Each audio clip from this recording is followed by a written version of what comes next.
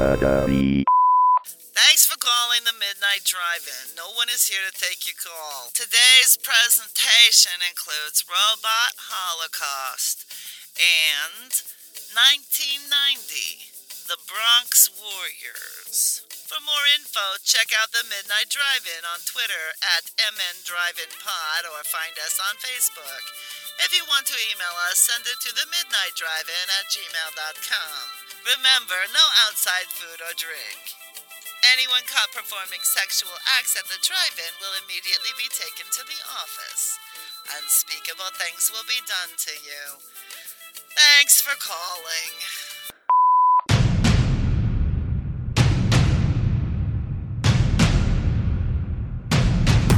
Drive away your worries and cares at this drive-in theater. That's why, to familiarize you with the movie rating symbols which will be used by this theater, we present the following guide for parents and young people. X, no one under 17 admitted. I can give you one piece of advice right now. Don't go see the new Aronofsky movie. Oh, see, I don't trust your opinion, though, as we'll get into on this episode. Yeah, we're going to probably not all get along by the end of this episode, I don't think. So we're talking about... I told you guys, Robot Holocaust was on my list of haven't seen yet. Okay. I know. So, but we're going to get into discussions we had over Facebook about it. So, all right. So we're doing dystopian futures, and we let Noah pick the movies. Wait, we let Noah pick the topics of discussion. I don't think movies necessarily applies. All right. And of course, the first one Noah threw out was Robot Holocaust. Yeah. Because you said it's been on your list. Yep. All right. Well, guess what that means? That means you get to synopsize Robot Holocaust. Okay. If there is such a thing. Hold on. Let me prepare my announcer voice. So, Emo Conan teams up with Dime Store C-3PO and Future Princess. They also team up with angry man-hating She-Ra and mute Tarzan. They then travel across the wasteland, avoiding mutants and other mildly inconvenient things. Finally, wandering through a hallway filled with toothy penis puppets, and having to face down their greatest nemesis of actress who's clearly new to the country and being exploited, along with Cthulhu, Dark Vader, and disembodied voice who presents no actual threat. Okay, well, reading the Wikipedia seems unfair.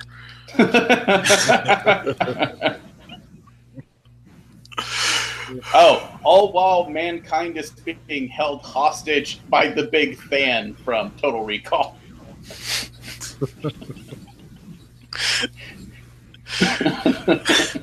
Yeah. I can't believe I'm saying this, but that was a perfectly accurate plot description. Pretty much.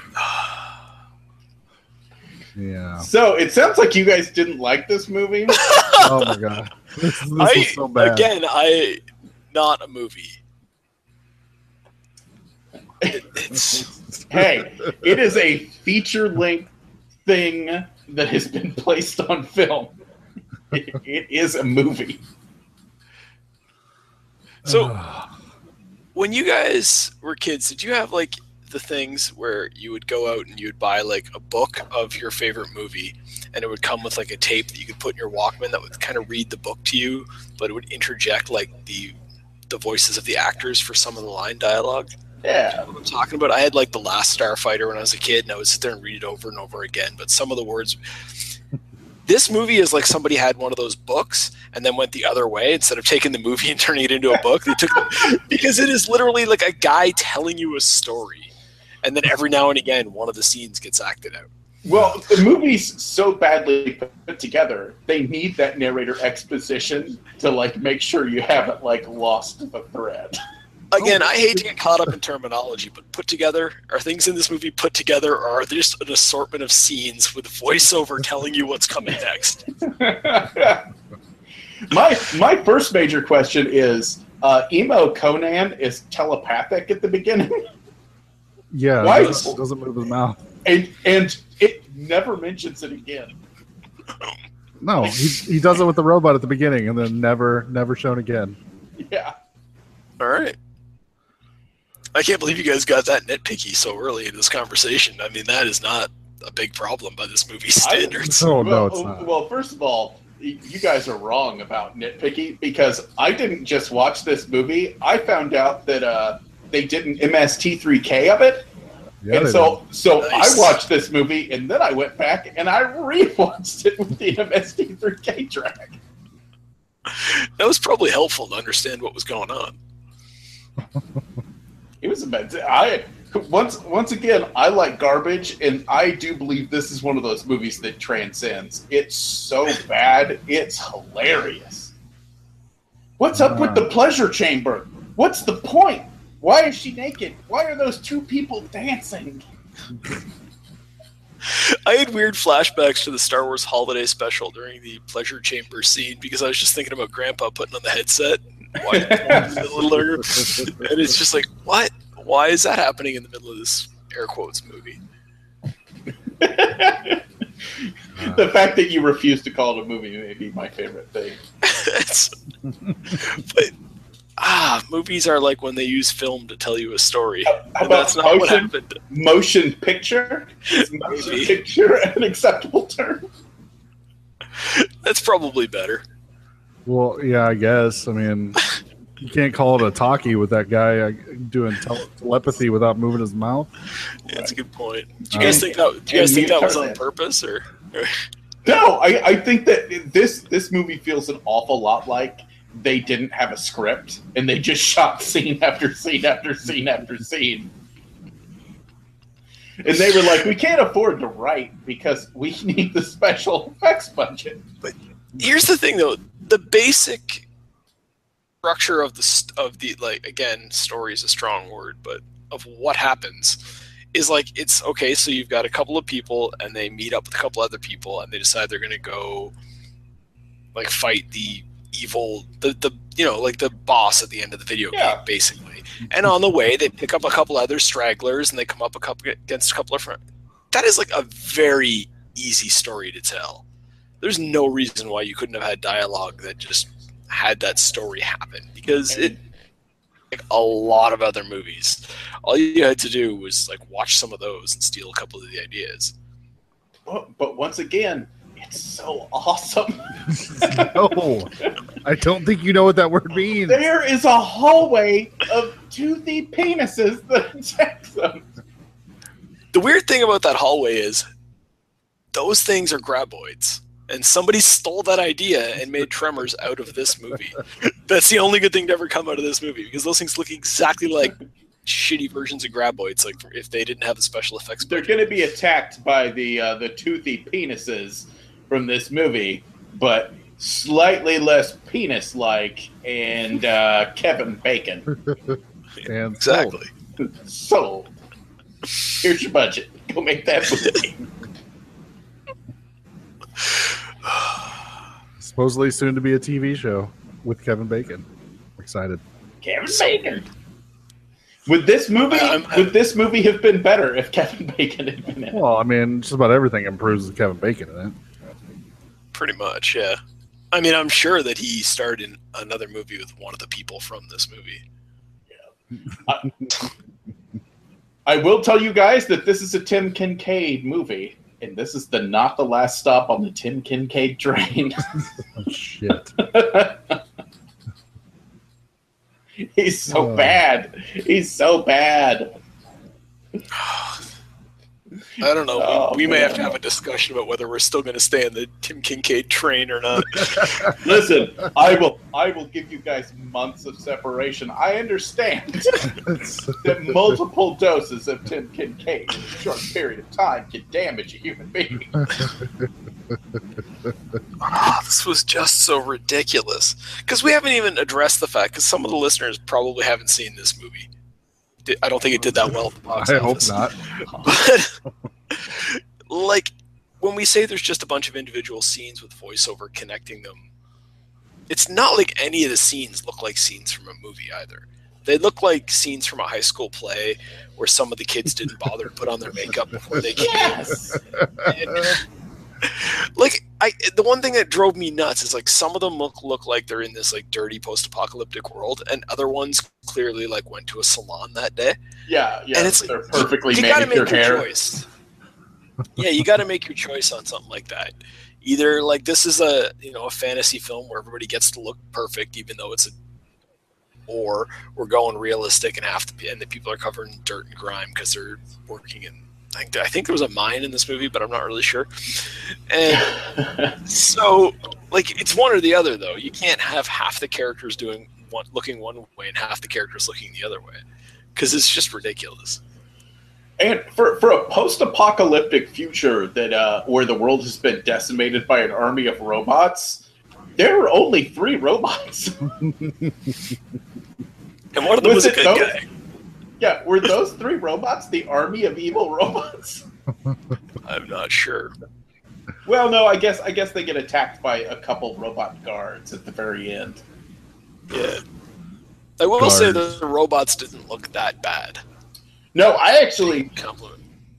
Yeah, I think that Cthulhu Darth Vader, actually, that's a cool... Like, he's an intimidating-looking, cool villain character. I'm not going to call it good. He's not a xenomorph, This isn't.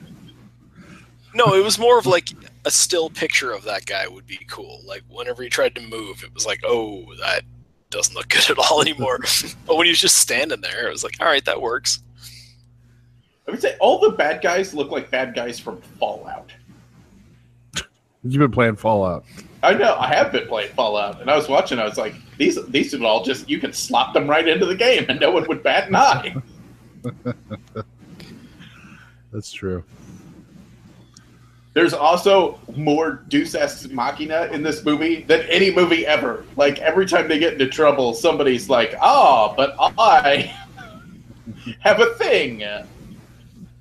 We're being attacked by robots. They're invincible. Yes, but I can fire an EMP once every hour. Then why didn't you do that an hour ago, you son of a bitch? I like when they're going down the penis hallway, as you like to call it. And that one dude gets bit and dies, but everybody's just kind of like, eh. Because none of these characters know each other. But, yeah, but I thought him and the other guy said they were brothers or something at the beginning. Something. I don't know.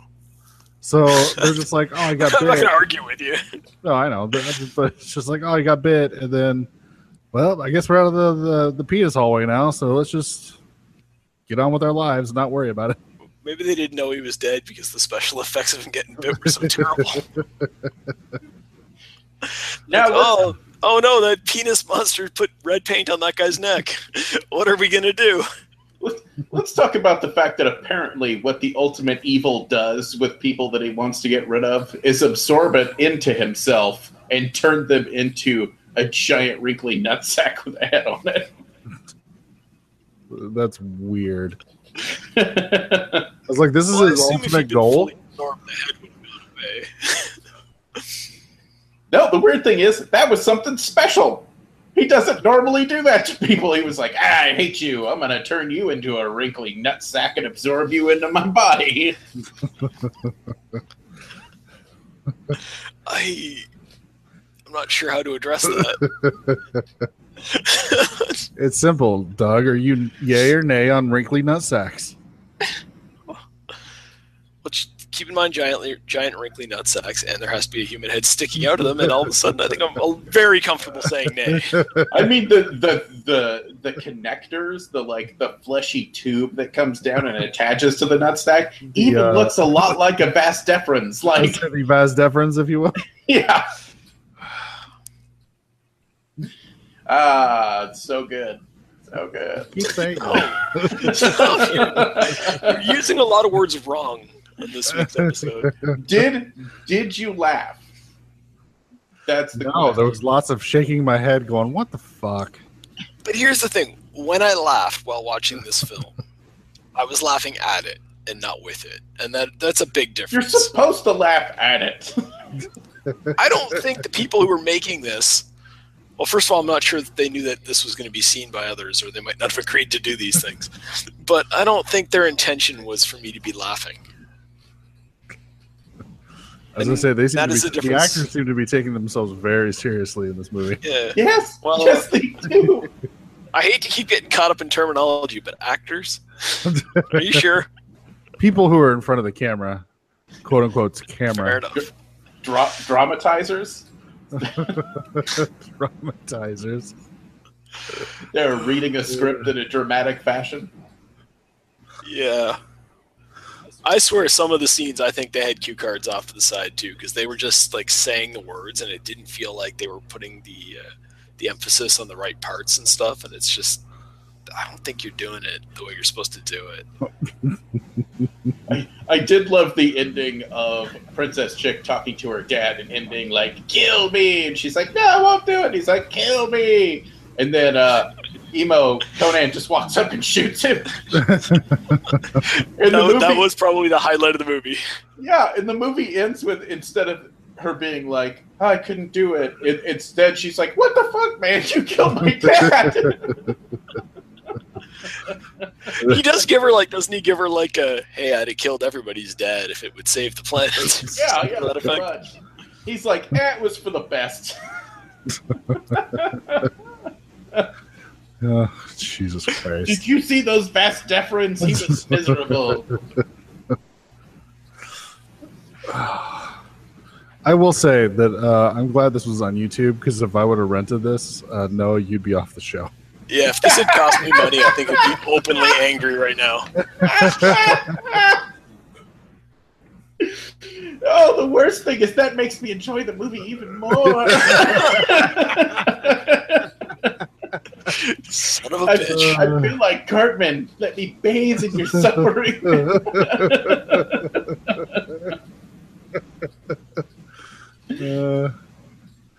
you guys want to know what the dumbest plot, air quote, plot point of this movie was? Sure. It was when there were slaves that were digging up energy. I didn't really understand what they were digging up, and they were loading energy. But then they decided to join the rebellion at the last minute, and they just started filling the bags with sand instead of energy. And the only way that these guys were being monitored was over a video screen, so they were able to fool this massive dark power that took over the world and destroyed humanity by just putting sand in a bag and being like, "This is full of the stuff you eat."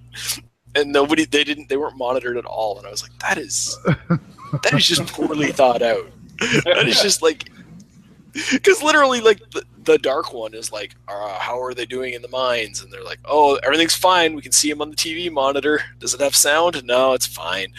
Well, I mean, Cthulhu Darth Vader was their only chaperone, and he immediately calls him back at the very beginning of the movie. But leave the slaves, come to me, so that I can wax poetic through a loudspeaker. It's so weird. I'm not wholeheartedly surprised this is I guess technically a Wizard Entertainment movie / Full Moon Entertainment. Yeah. When you see that produced by Charles Band, you know that there could be issues. Sometimes it's okay, sometimes it's not. This is one of the times when it was not. I don't understand anything you guys are saying. There's good Charles Band, and then there's not good Charles Band. No. Unfortunately, that's 5%, 95%. No, there is amazingly bad Charles Band and good Charles Band. Lies. Anybody who hasn't seen this movie and you're on the fence, this is what you need to know. I'm on the Wikipedia page right now. The country where it was produced is United States, but the release date only has one listed for Italy. That's what you need to know about this movie. This is them going, where would they put up with this shit? Oh, Italy. Yeah, that's all. Yeah, those Italians will watch anything. They were like, we've made another successful ripoff. Wait, why isn't this badly dubbed? Ciao. Wow. Is this the part where we tell Noah my mom's from Italy? Does she say ciao? Yes, but not the way you said it. Well, I said it like a sleazy filmmaker. Is your mom a sleazy filmmaker? He wishes. If she is, can you send me copies of all her movies? Because I really like those. All right, we're off topic here. Hey, you're the one that brought your mom into this. Somebody else say something about the movie so I can tell you why you're wrong if it's positive. I don't think I got that in me. If you're on the fence with watching the movie, watch the MST3K version, and then you're watching MST3K, so it doesn't matter. Yeah, that I would probably watch. Yeah, I think I'd enjoy that. But yeah, the movie's not supposed to be good when you watch MST3K. Although typically they censor it a little bit, so I think they might cut out one or two little glorious bits of weird dancing. Just completely unnecessary nudity. Do you think they have to censor the penis all the way? Because those are clearly penises. Like, they are unquestionably penis puppets with teeth. So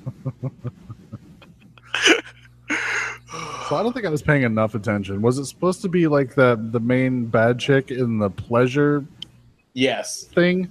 Yes, the pleasure chamber. Yeah, because that didn't look like her boobs at all. And once again, there was narration to explain the pleasure chamber, and he doesn't explain it. He just says that she goes into it, and then all of a sudden you hear the voice be like, "Hey, bitch, quit getting off in that pleasure chamber. That's only for special occasions."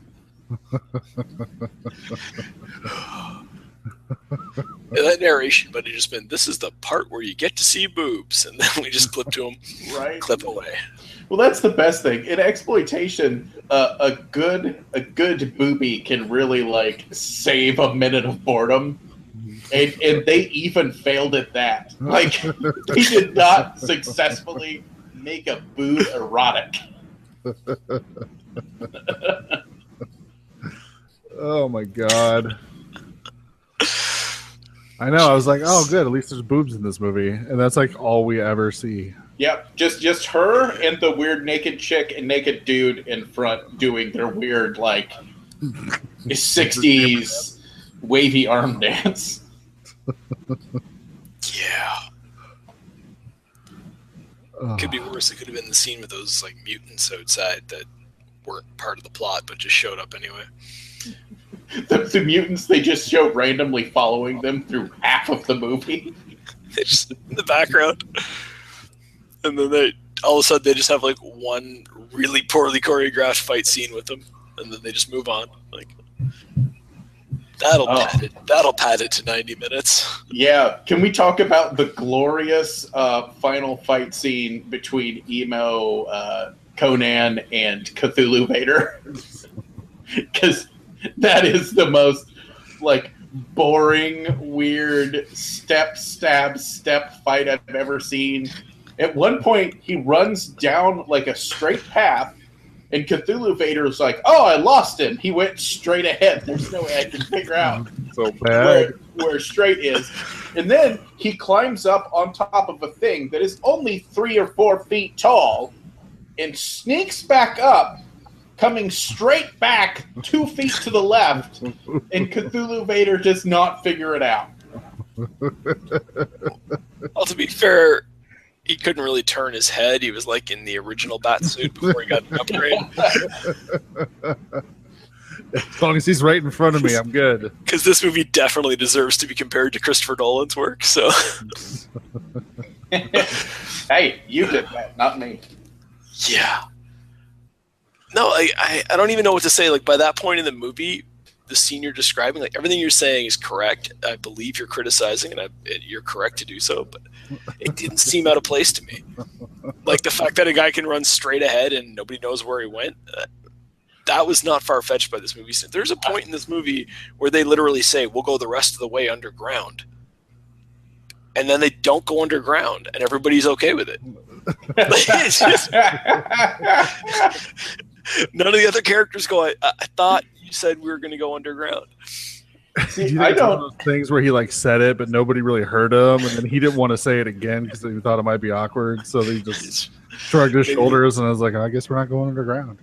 See, the problem with you guys' tone is that you're saying all these things like they're bad things, and they're what make this movie so good, so enjoyable. Objectively speaking, I feel we can argue that was a plot fail for him to state that they were going underground and then they don't. Objectively bad, but it doesn't matter if a movie's bad if it's fun to watch, and I argue this is fun to watch. Okay, well, no, we have to take a step back because you are arguing the second point, but I want to argue the first point. I think it does matter if a movie's bad. Meh. Excellent counterpoint. Listen, I understand why you would want to watch a, quote fingers, good movie. I just find the goodness of a movie to be completely irrelevant to how much I enjoy a movie.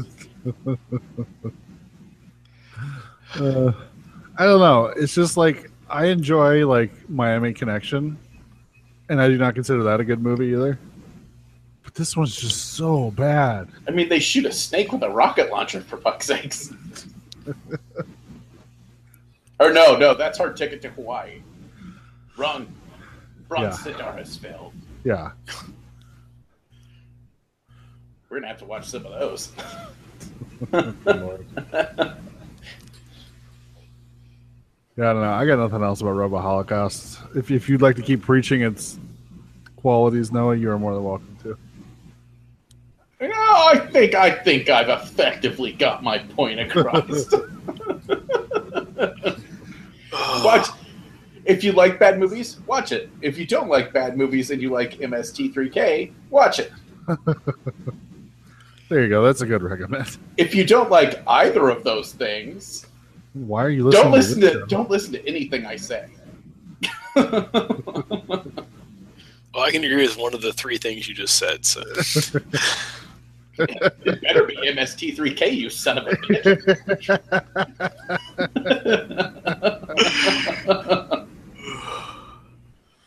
Yeah, Brian, do you want to give any final thoughts? Do you want to recommend this movie? Oh my god, no. I mean, like I haven't watched the MST3K version. I know it's first season MST3K. So I guess it's going to depend if you're a Joel fan or a Mike fan or a Jonah fan. So I don't know. I might give it a rewatch with the MST3K, but that still might be rough to watch. Hallway of evil toothy penises. That's what Noah's memoir is going to be called. That's a really good name for it. I watched a movie with a bunch of hallway toothy penises, and then the next week I got laid off from my job. Do the two mean anything? I don't think so, but I'll never know. Oh, if people at work found out we watched this, we'd all be having to explain some shit at the very minimum. Damn you, Tim Kincaid! Tim Kincaid owes me a job, you son of a bitch. Oh my god. All right, should we move on to Bronx Warriors? Yeah, Yes. I don't want to talk about this piece of shit anymore. So let's move on. Move on to another piece of shit. What? Oh No! At least the next one's a movie. it's true.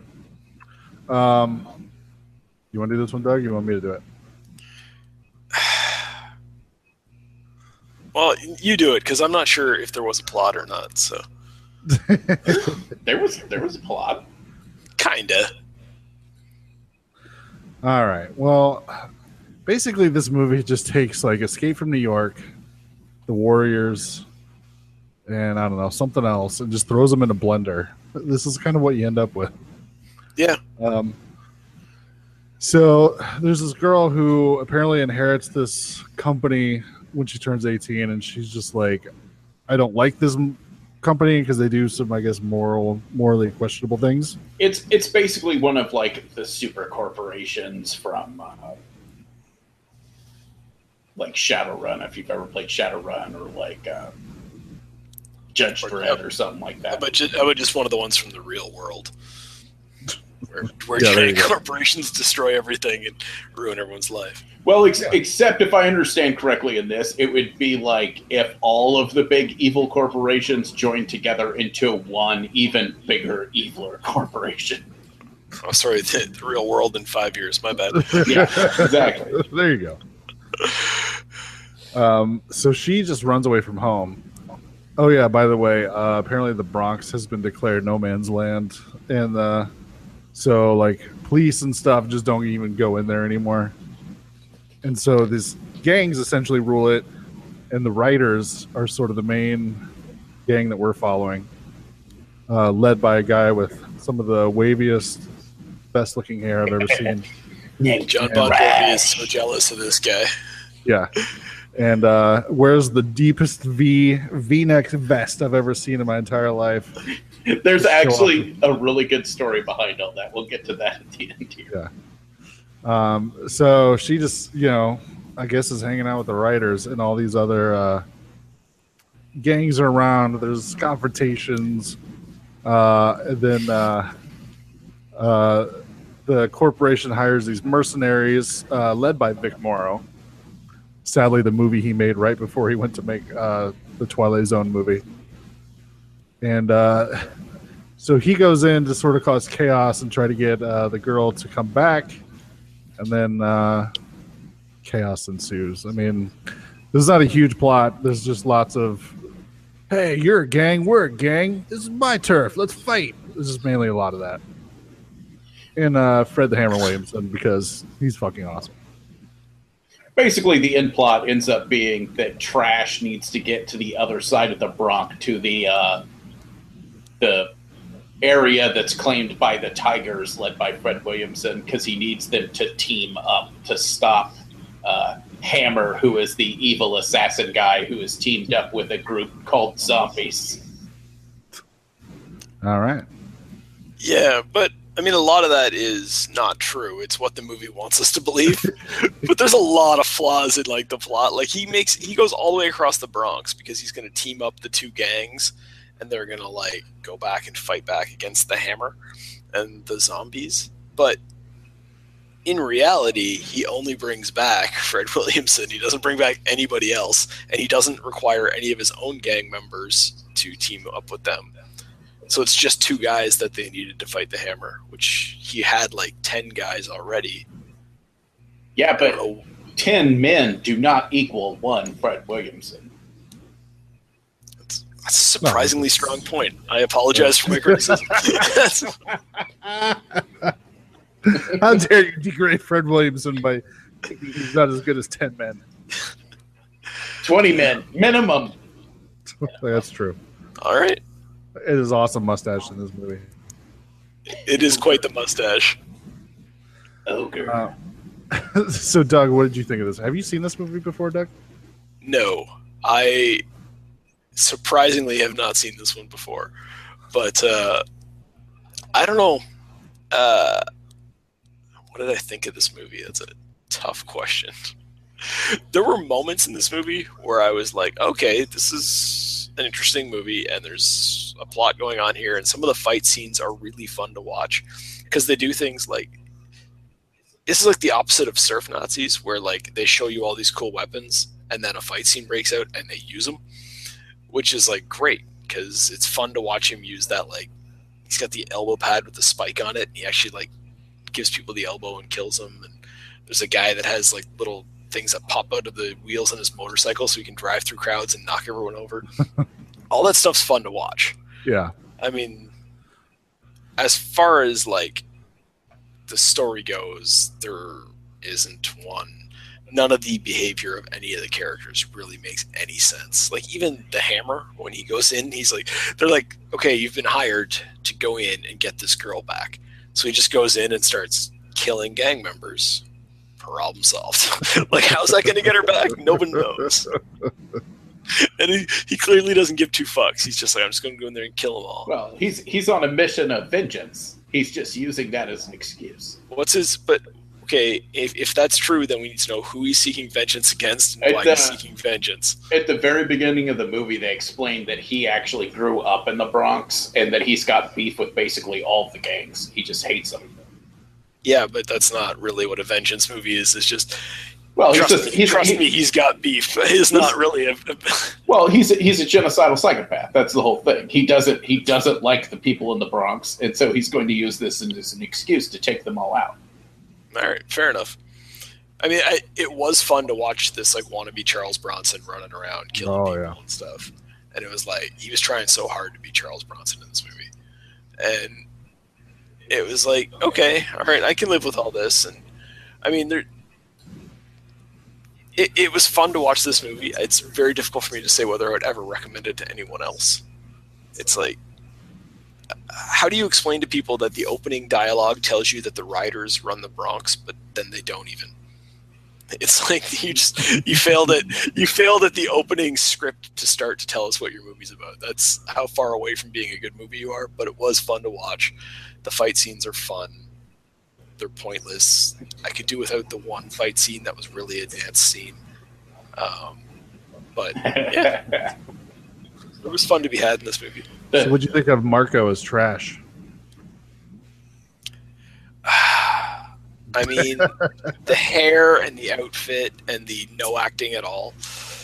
It's interesting to try and piece it. I don't even know how to describe it. Like, he literally. It's like. This is a hard one to talk about. He's a terrible fucking actor. Well, he looks fantastic. We'll get to that. He's not an actor. That's an important note. That's not surprising to me to find that out. No. But he's terrible in the role, but he's somehow perfect for the role in this movie. Like, it makes total sense that he is the lead and that Fred Williamson, who's good at what he does, is like the backup guy. Like, that makes sense in this movie somehow, and I don't know why that is. Marco Gregory is proof that lizard men walk among us. Because if you watch him in this movie, every movement he makes, it's like it's the first time he's ever done that movement. He has no understanding of human joints or motion. Like, nothing he does. He doesn't ride a motorcycle like a normal person. He doesn't walk like a normal person. He is beating someone to death at one point, and he's flaring his arm back and forth like he's high on acid, conducting the most psychotic musical of all time. And the reason why he is in this movie in the first place is so the director of this movie is Enzo G. Castellari.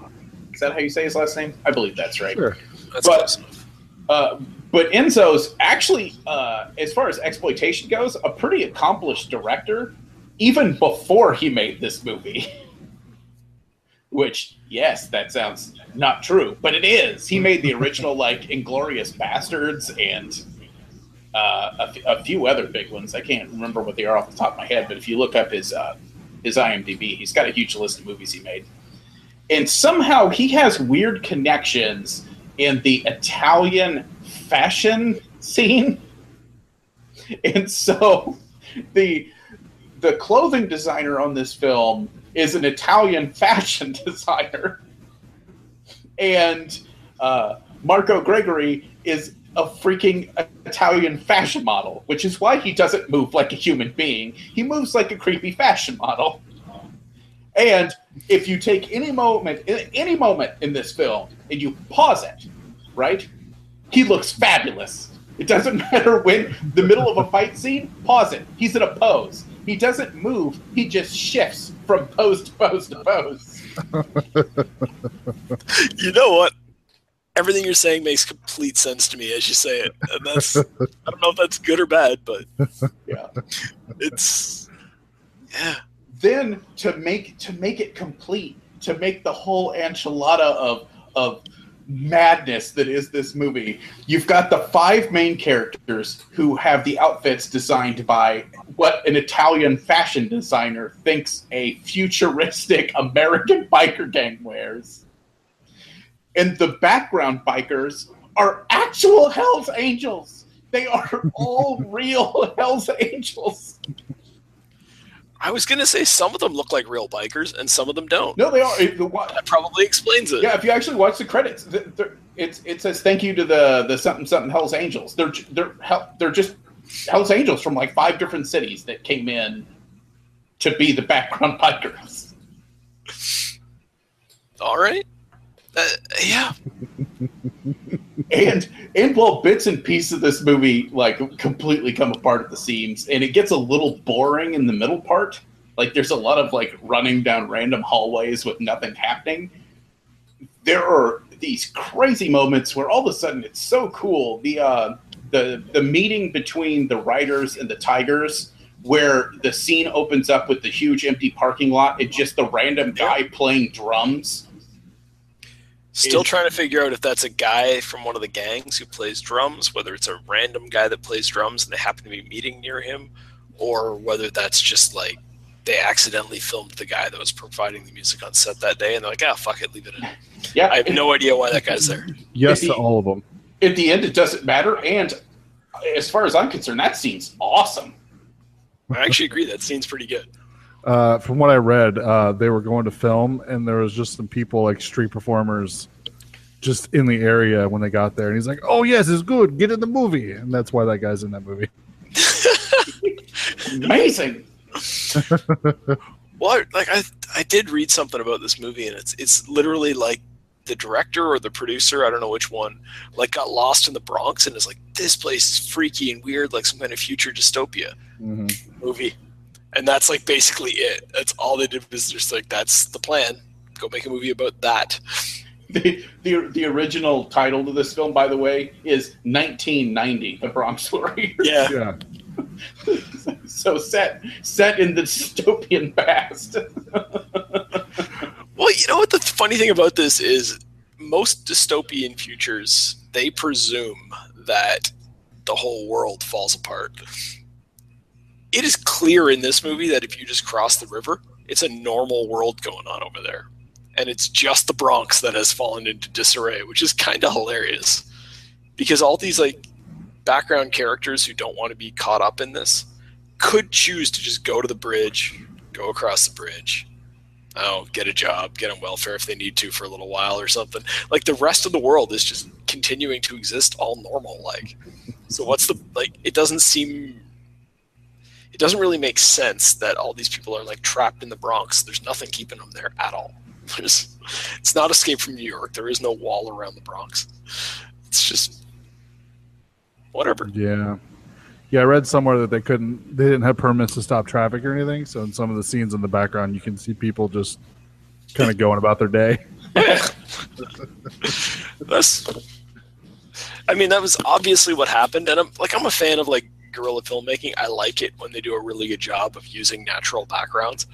But when there's just stuff happening, just like guys going to work in the background of your movie that's supposed to be a dystopian future, that kind of pulls you out of the moment. Was anybody confused by the two gangs that are the zombies and the scavengers, where the scavengers look like zombies? Yep.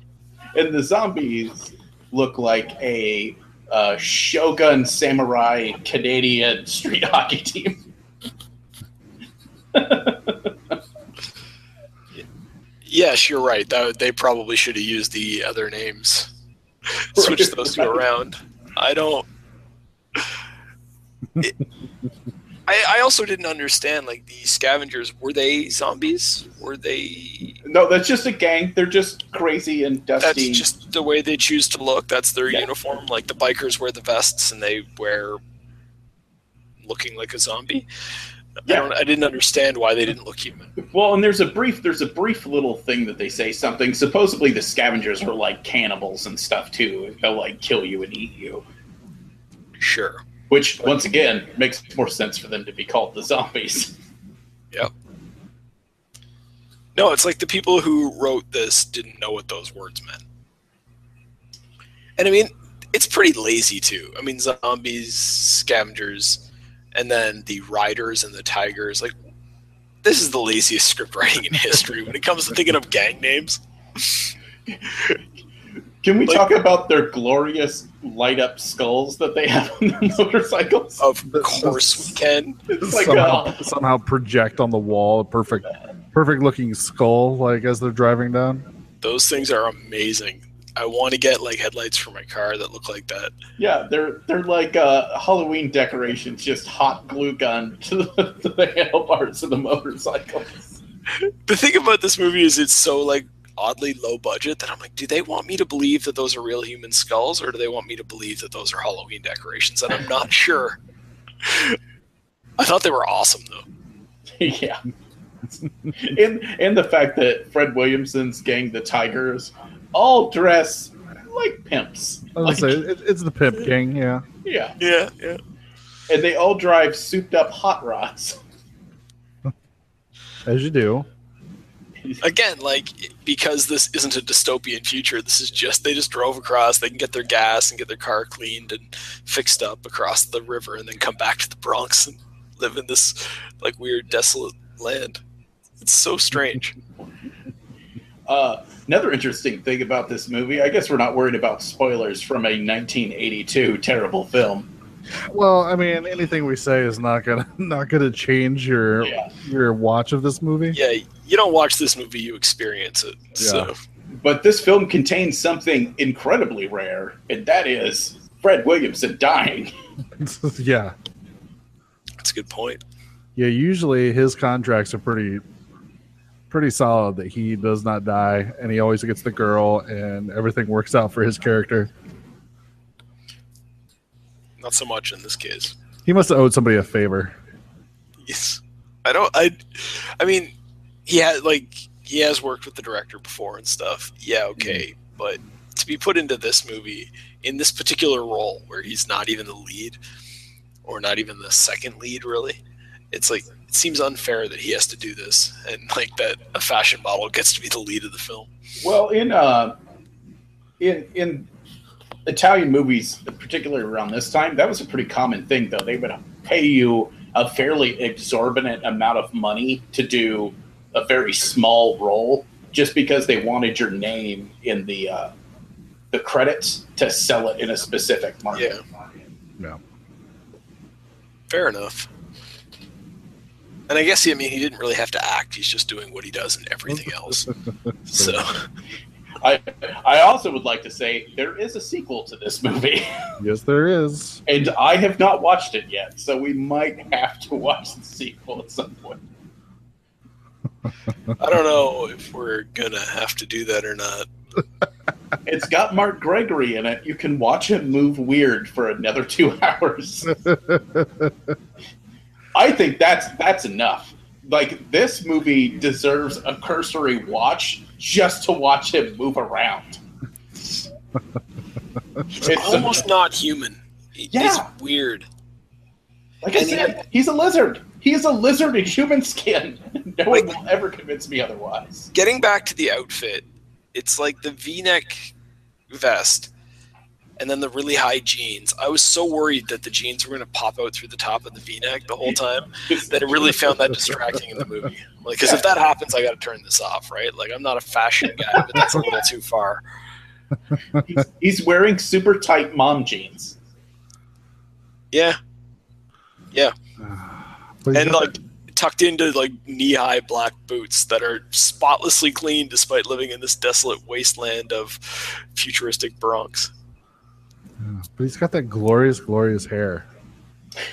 Like I said, just go back tonight or something, put it on YouTube, and just start randomly pausing it and watch, because he's always in a pose. It's bizarre. I'd also like to say I really liked Joshua Sinclair, the guy who played Ice, who was kind of the traitor writer. Yeah, guy that did not belong in a biker gang at all. Yeah. He looks like a freaky John Lennon. Yep. That's weird. I did not even think about that. So you just said that. Yeah. Well, they put him in the little like round glasses too. But he's like alternate universe John Lennon, where he sides with the corporations. Yeah. Well, also, I'm pretty sure John Lennon didn't wear like a Nazi uniform while he rode around on his motorcycle. So I don't think. Anybody else notice, like, and this is maybe nitpicking, but there's like one of the bikers happens to be a black guy, and he's got a swastika on his bike. And I think most black people, probably not Nazis, in my opinion. That seems like that's a flaw in the film. You could have put that swastika on somebody else's bike. Maybe like I'm a blonde-haired, blue-eyed biker that would have that. I don't think I even noticed. You didn't notice? No, but there was lots of looking at my phone while this movie was on. So what? Well, how did you keep track of what was going on? Except for the fact that most of the films. How could you look away? How could you look away from his body movements? They're hypnotizing. I watched this and Robot Holocaust in reverse order, back to back. So by this time, my brain was tired, and I'm just like, he's got glorious hair, but I got to see if somebody liked a meme that I posted on Facebook. He's got glorious hair, but what a great way to start any sentence. He looks like my brain's not working. Steven Tyler. He looks like Steven Tyler went through a taffy puller. Yeah.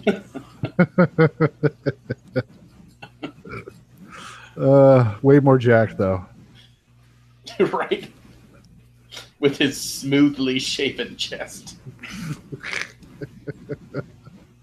As bikers are wont to do. This is why we can't watch the sequel, because we're going to talk say weird things about Marcus the whole time. Yeah, that's why we can't watch it. Whatever. Yeah.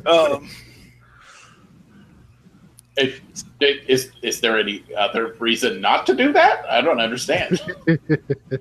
Okay, can somebody explain to me the tap dancing scene? I know we're kind of jumping all over the place here, but I'd like to know why there was tap dancing in this movie. Have you seen The Warriors? Fair enough. There were baseball Furies, and they said, well, we can't rip off the baseball Furies, so these will be the tap dancing Furies. Yeah. I like their leader, too, who just shows up randomly at the end.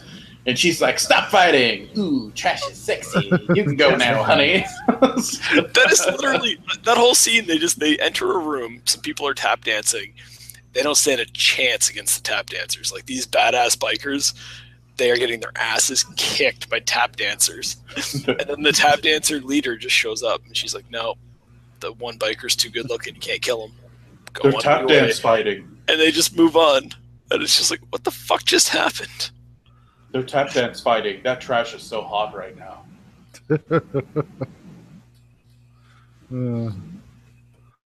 Yeah. So what else we got? Like, I, for the most part, enjoyed this movie. It's completely just random and weird.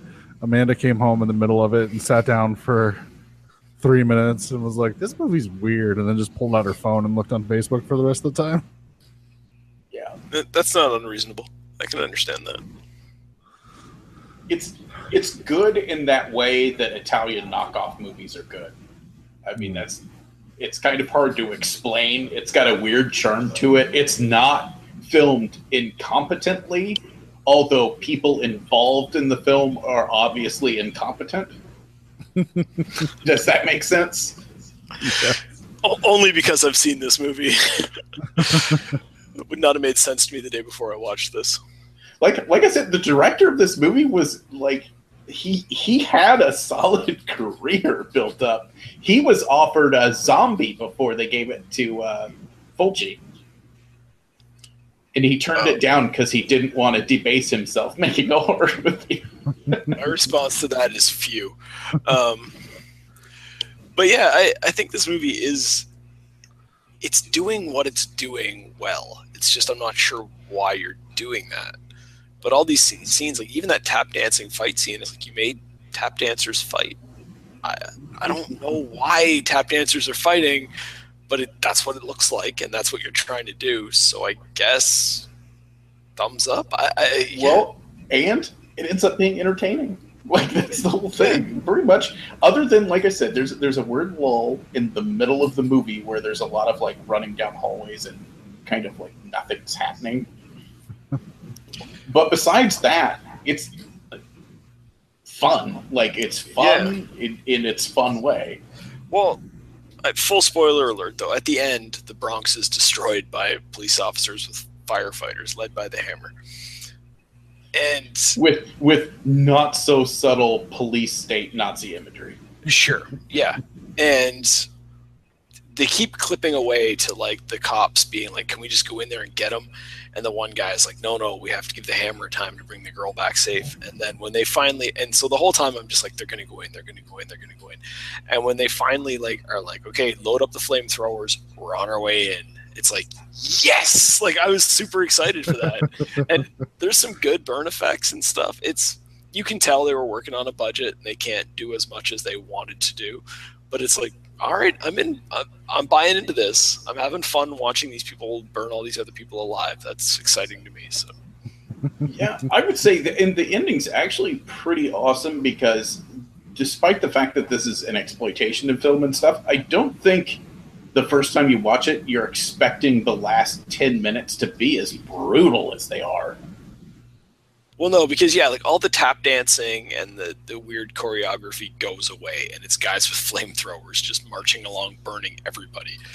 And it's like, it's dark, and it's done in a way where you're like, oh, they're like just going to burn people indiscriminately. That's a weird thing to see on screen. I don't know. It caught me off guard a little bit because I was excited for the big action fight at the end, and there isn't one really. I mean, the Hammer gets taken out, but it's like one shot that takes him out. Man, I love the endings of Italian movies because Italians, it's like a Stephen King novel. They just hit a certain point and they're done. Like 90 minutes, done. Yeah. And so the movie ends with pretty much everybody, including the girl that the entire movie was about saving, dying. And then Trash shoots Hammer with a harpoon gun and takes off, dragging him behind his motorcycle. Roll credits. No resolution. What do you mean no resolution? I think you just described a perfect resolution for this film. The Hammer was trying to kill them, so they killed the Hammer. And then also the whole city burned around them, and there's lots of other gangs and stuff. But really, the very thin plot was Hammer went in to get them. Now they got him. Yeah, fuck the Hammer. Here's the question. Would you watch the sequel? I'd be interested in watching a sequel. I actually saw that I have access to watch it, and on some hooked up to someone's Plex, and they actually have it on there. I was like, oh. That's amazing that somebody owns the sequel. Didn't say they got it legally. I cannot specify where they got it from, but it's. Well, I mean, isn't Plex is something you have to buy digital copies, right? No. Oh. Well, then maybe not then. Because I'm pretty sure he did not buy the Rick and Morty episodes that are on there. So. Solid. Yeah. That's nice of you to rat him out here in a public forum. Hey, I didn't say who it was. Not until they show up at your house with a warrant. They walk in, you'll be watching one of these fucking movies, and they'll go, you know what? We're good here. Just leave you alone. Sorry, you've been punished enough. I see you've watched Robot Holocaust. No, yeah. So I have access to it. I'm actually tempted to watch it. You saying we might have to do it for a show sometime makes me want to put it off until we actually do the show, because I don't know if I could watch it 2 times. Yeah, we'll do that. We'll hold off and we'll do it in some other random sequel. Well, hopefully there's a Robot Holocaust too. We can just exactly a year from now we'll drop that episode. Son of Thulu Vader. Nice. Well, do we got anything else before we move on? I recommend, as long as you can forgive like an Italian movie for being an Italian movie. Yeah, I mean, I think this is a good movie for people who like this kind of movie. I don't know. how to explain what kind of movie it is to people so that they know whether to watch it or not. But yeah, pretty sure if you're listening to this podcast, it's probably a movie you need to watch. But all those normies out there, I don't know. Yeah, like I said, my wife walks in and goes, "This movie's weird," and then was on her phone for the rest of the time. It's got Mustache von Helicopter Death and Fred Williamson in it. Oh, that's just sad, Noah. Why'd you have to bring his helicopter death into this? It was a long time ago. Helicopter deaths are always sad, though. That's true, especially when they happen during a movie filming because they're not using any type of safety stuff. What's fascinating is that guy survived the filming of this movie. Dies on a big budget one. Especially since it's an Italian movie, they probably really shot him with a harpoon. Thanks for calling the Midnight Drive-In. No one is here to take your call. For more info, check out the Midnight Drive-In on Twitter at MNDriveInPod or find us on Facebook. If you want to email us, send it to themidnightdrivein@gmail.com. Remember, no outside food and drink. Anyone caught performing sexual acts at the drive-in will immediately be taken to the office. Unspeakable things will be done to you. Thanks for calling. All right, so we got one piece of feedback. Good friend of the show, Kent, said, "Wow, where to start? Definitely missed Scott, but Noah seems to fit right in." I don't know, Noah. After to this episode, hey, so far I've picked all 4, and you guys have been all right with 2. I'm batting 50%. I love how proud you are of that. Like, you expected to be doing way worse. Oh, so much worse. Yeah, so he says he's glad that we're doing a show. He couldn't handle losing my top 2 podcasts, even though the other one, which Doug was a part of also, has been gone for some time.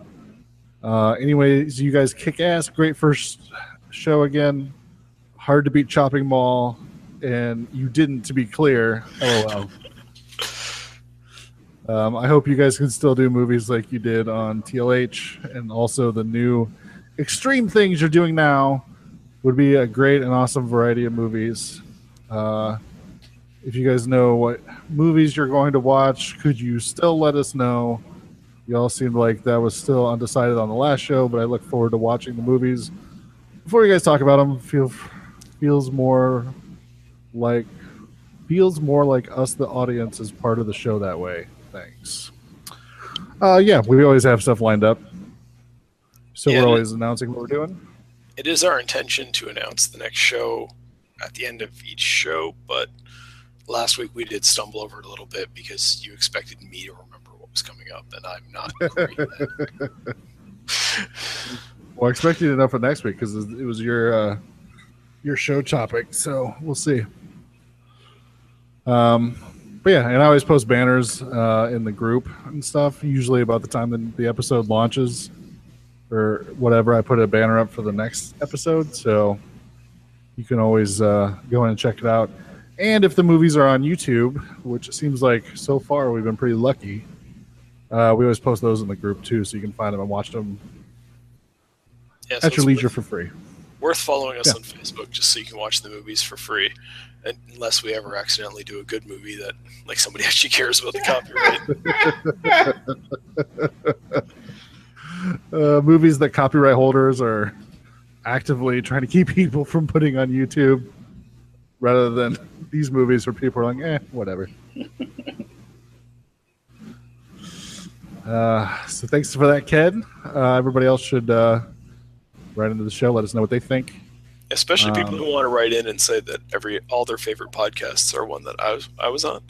That's the kind of feedback we're looking for.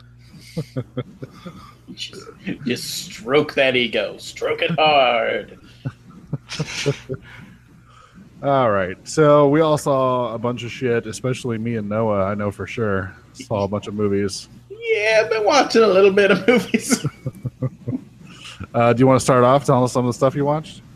I went to see it, obviously. As did I. I liked it. Sad. Doug, you didn't see it yet? Not yet. I won't go into too many details. I think they overplayed the CGI a bit, but other than that, People complaining about that. It didn't bother me that much. you know, that's like I said. You kind of have to like grade on a bell curve now, in which like overdoing CGI is just what they do now, and that sucks. But just deal with it. Yeah. I liked it. I liked all the kid actors. Mm-hmm. I'm still not 100% sure if I'm sold on Skarsgård as Pennywise, but he didn't do a bad job or anything. I thought he did a good job. I was one of the biggest naysayers when they announced they were doing the movie, and I was like, "Oh fuck!" Like, there's no way they could ever reach the heights that they did with Tim Curry as Pennywise. Yeah. And I eventually got to the point where I'm just like, "Well, that's true. Like, they're not. So I just need to put that aside, and then just focus on what he's doing rather than comparing him to Tim Curry." I thought he did a good job. He didn't do a Tim Curry impression, which was the best choice you could do, and sort of did his own thing and had his own personality and stuff. So I really enjoyed it. Yeah. Yeah, and that's pretty much it. I mean, as usual, they had to cut a ton of stuff out. Sure. But that's just what they have to do. I mean, that book's gigantic. They had to cut stuff out of the 4-hour miniseries. Yeah. So, yeah, overall, I really enjoyed it. I've seen it twice. I got to go see it in 4D. Oh, yeah. Which was a waste of an experience, but yeah. Was it 2 hours of, like, it spraying sewer water smell in your face? That's what I was hoping for, which is a weird thing to say. But now some PR company is like, hey, would you go cover this for your website? The 4D experience up in Gurney or whatever. So me and former TLH host Scott went up and checked it out. And like it was fine. But first of all, there was no smells. Like I didn't smell nothing. And this seems like a movie you could really do a lot of weird stuff with smells and whatever. The seats kind of moved around, but they were like on two different like plates or whatever. And so there were points I looked over to my side and Scott was like a full like foot taller than me because the seats had moved so crazily. Yeah. And then, they just... So, apparently it wasn't very in unison. No. And then they were like spraying air from the seat in front of you, so you get like that quick... And they were just using it basically as like a jump scare. And I think for like a more of like an atmospheric horror movie like this was, like that, it was more distracting than anything else. Yeah.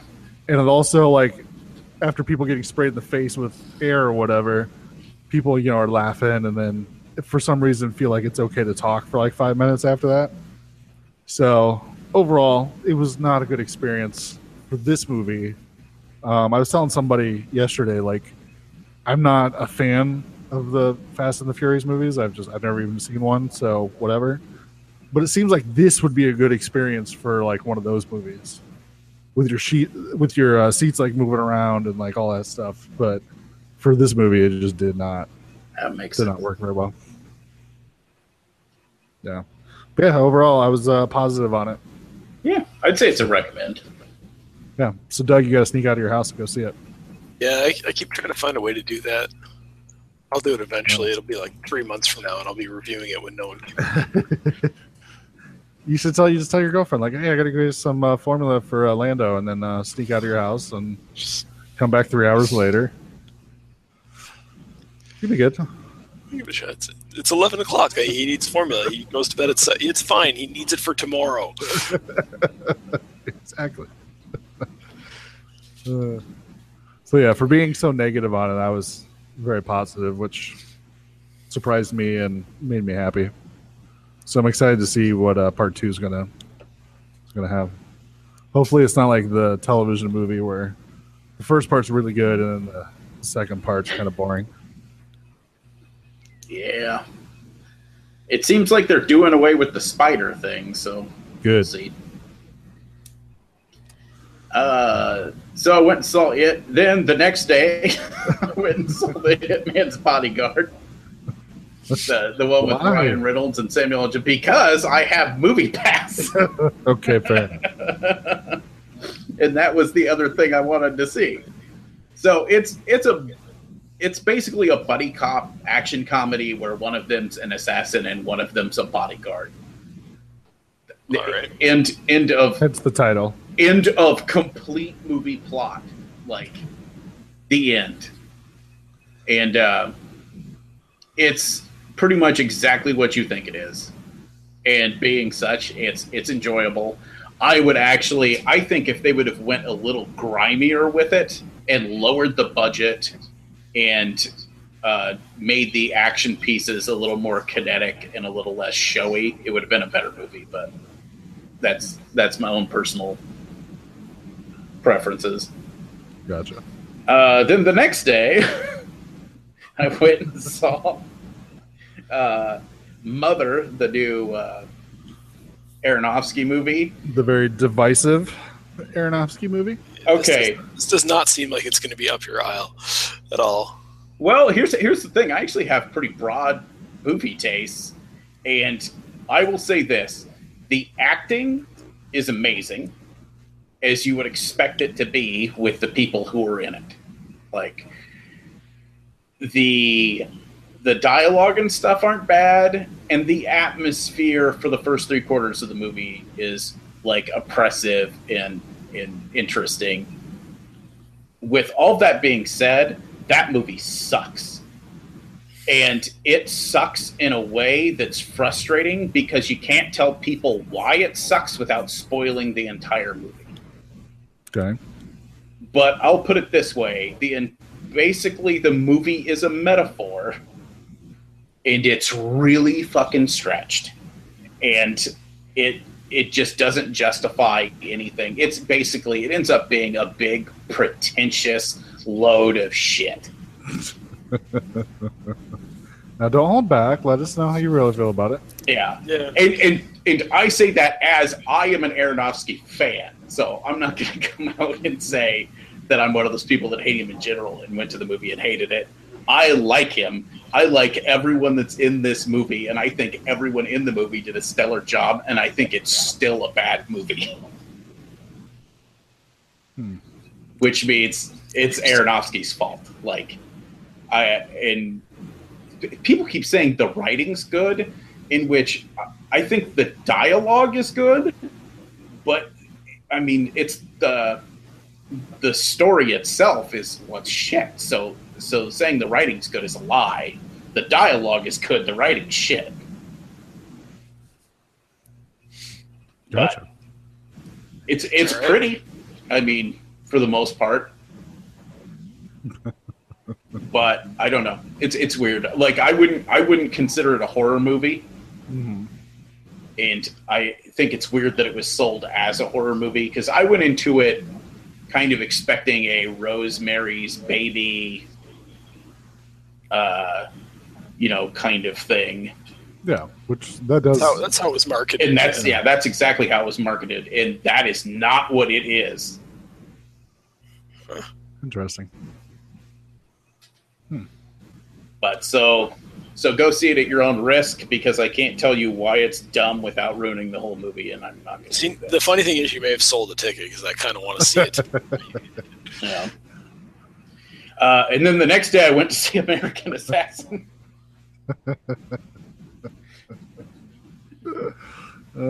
Because it's got Michael Keaton in it. Yeah, well, it's Michael Keaton, of course. That's actually like the best reason to see a movie you've given so far. So, yeah, Michael Keaton's awesome. I would say it's okay.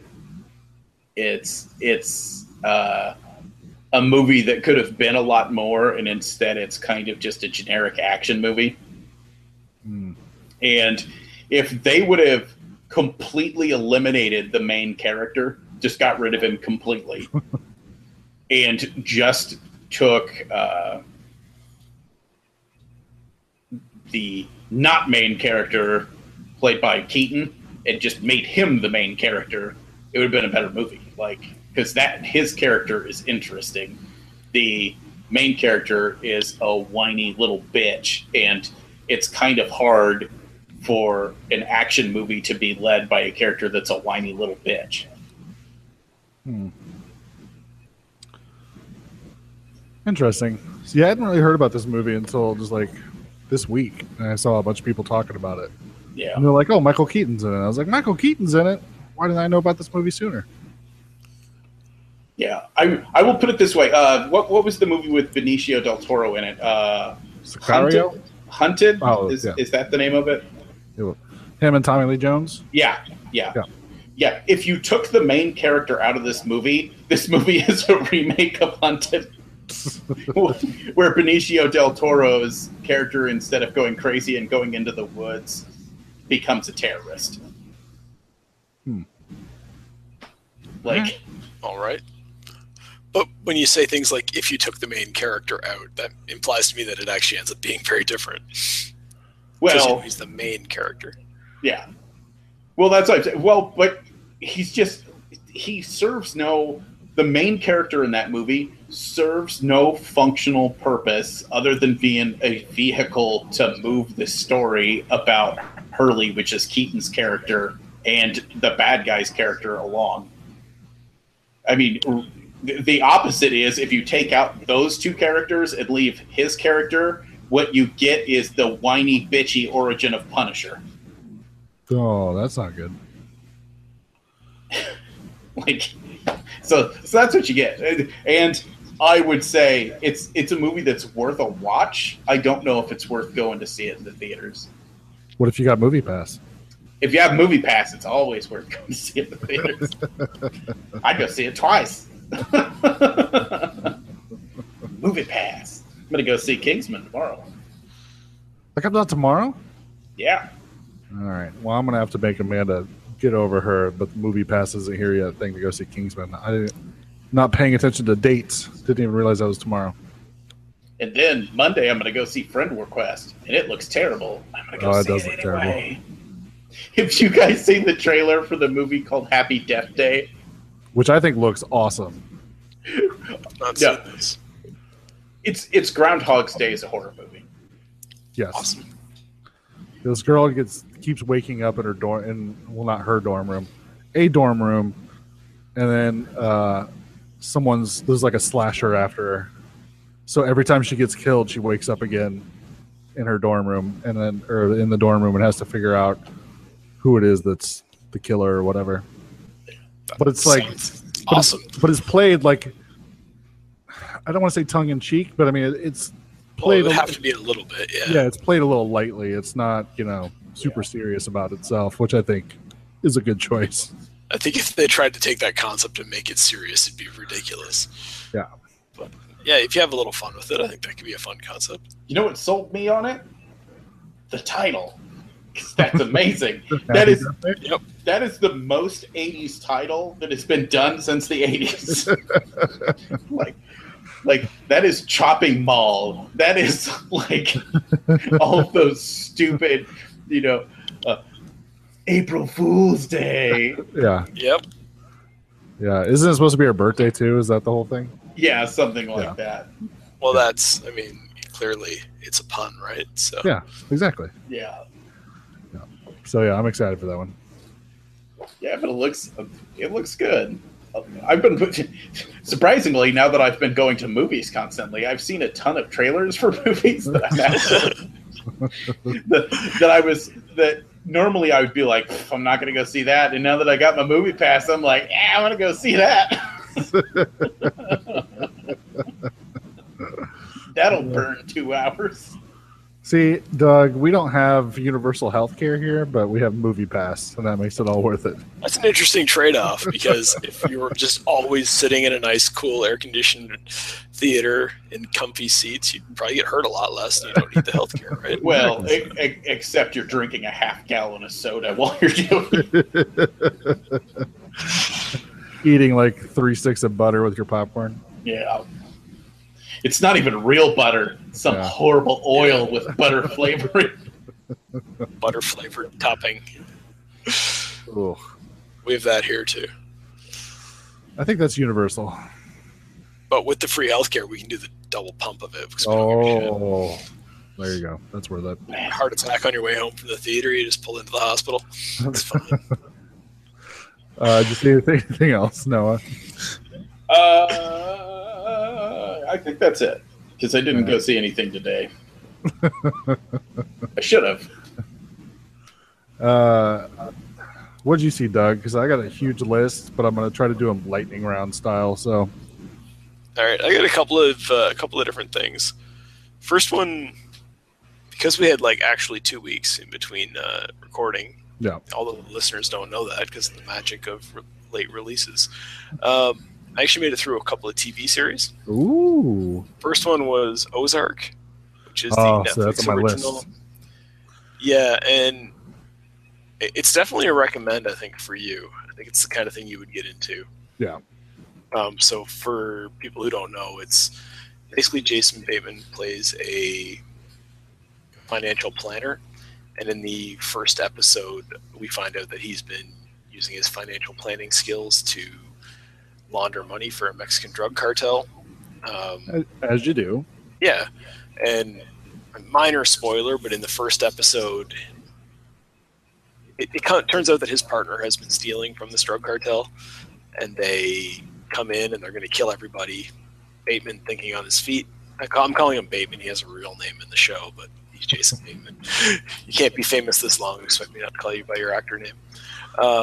He's thinking on his feet. He does some fast talking, and he convinces him, if you let me move down to the Lake of the Ozarks, I can launder so much money down there. It'll be so easy. And I can help you out enough that it's worth keeping me alive. And so he does that, and that's where the show kind of picks up, is him moving into this territory, his attempts to sort of figure out ways to launder money without getting caught, and meanwhile he kind of runs afoul of the existing criminal element in the area. Plus he's dealing with his family that is like none too happy to suddenly find out, our happy-go-lucky dad is actually a criminal who's getting us dragged into this shitty situation.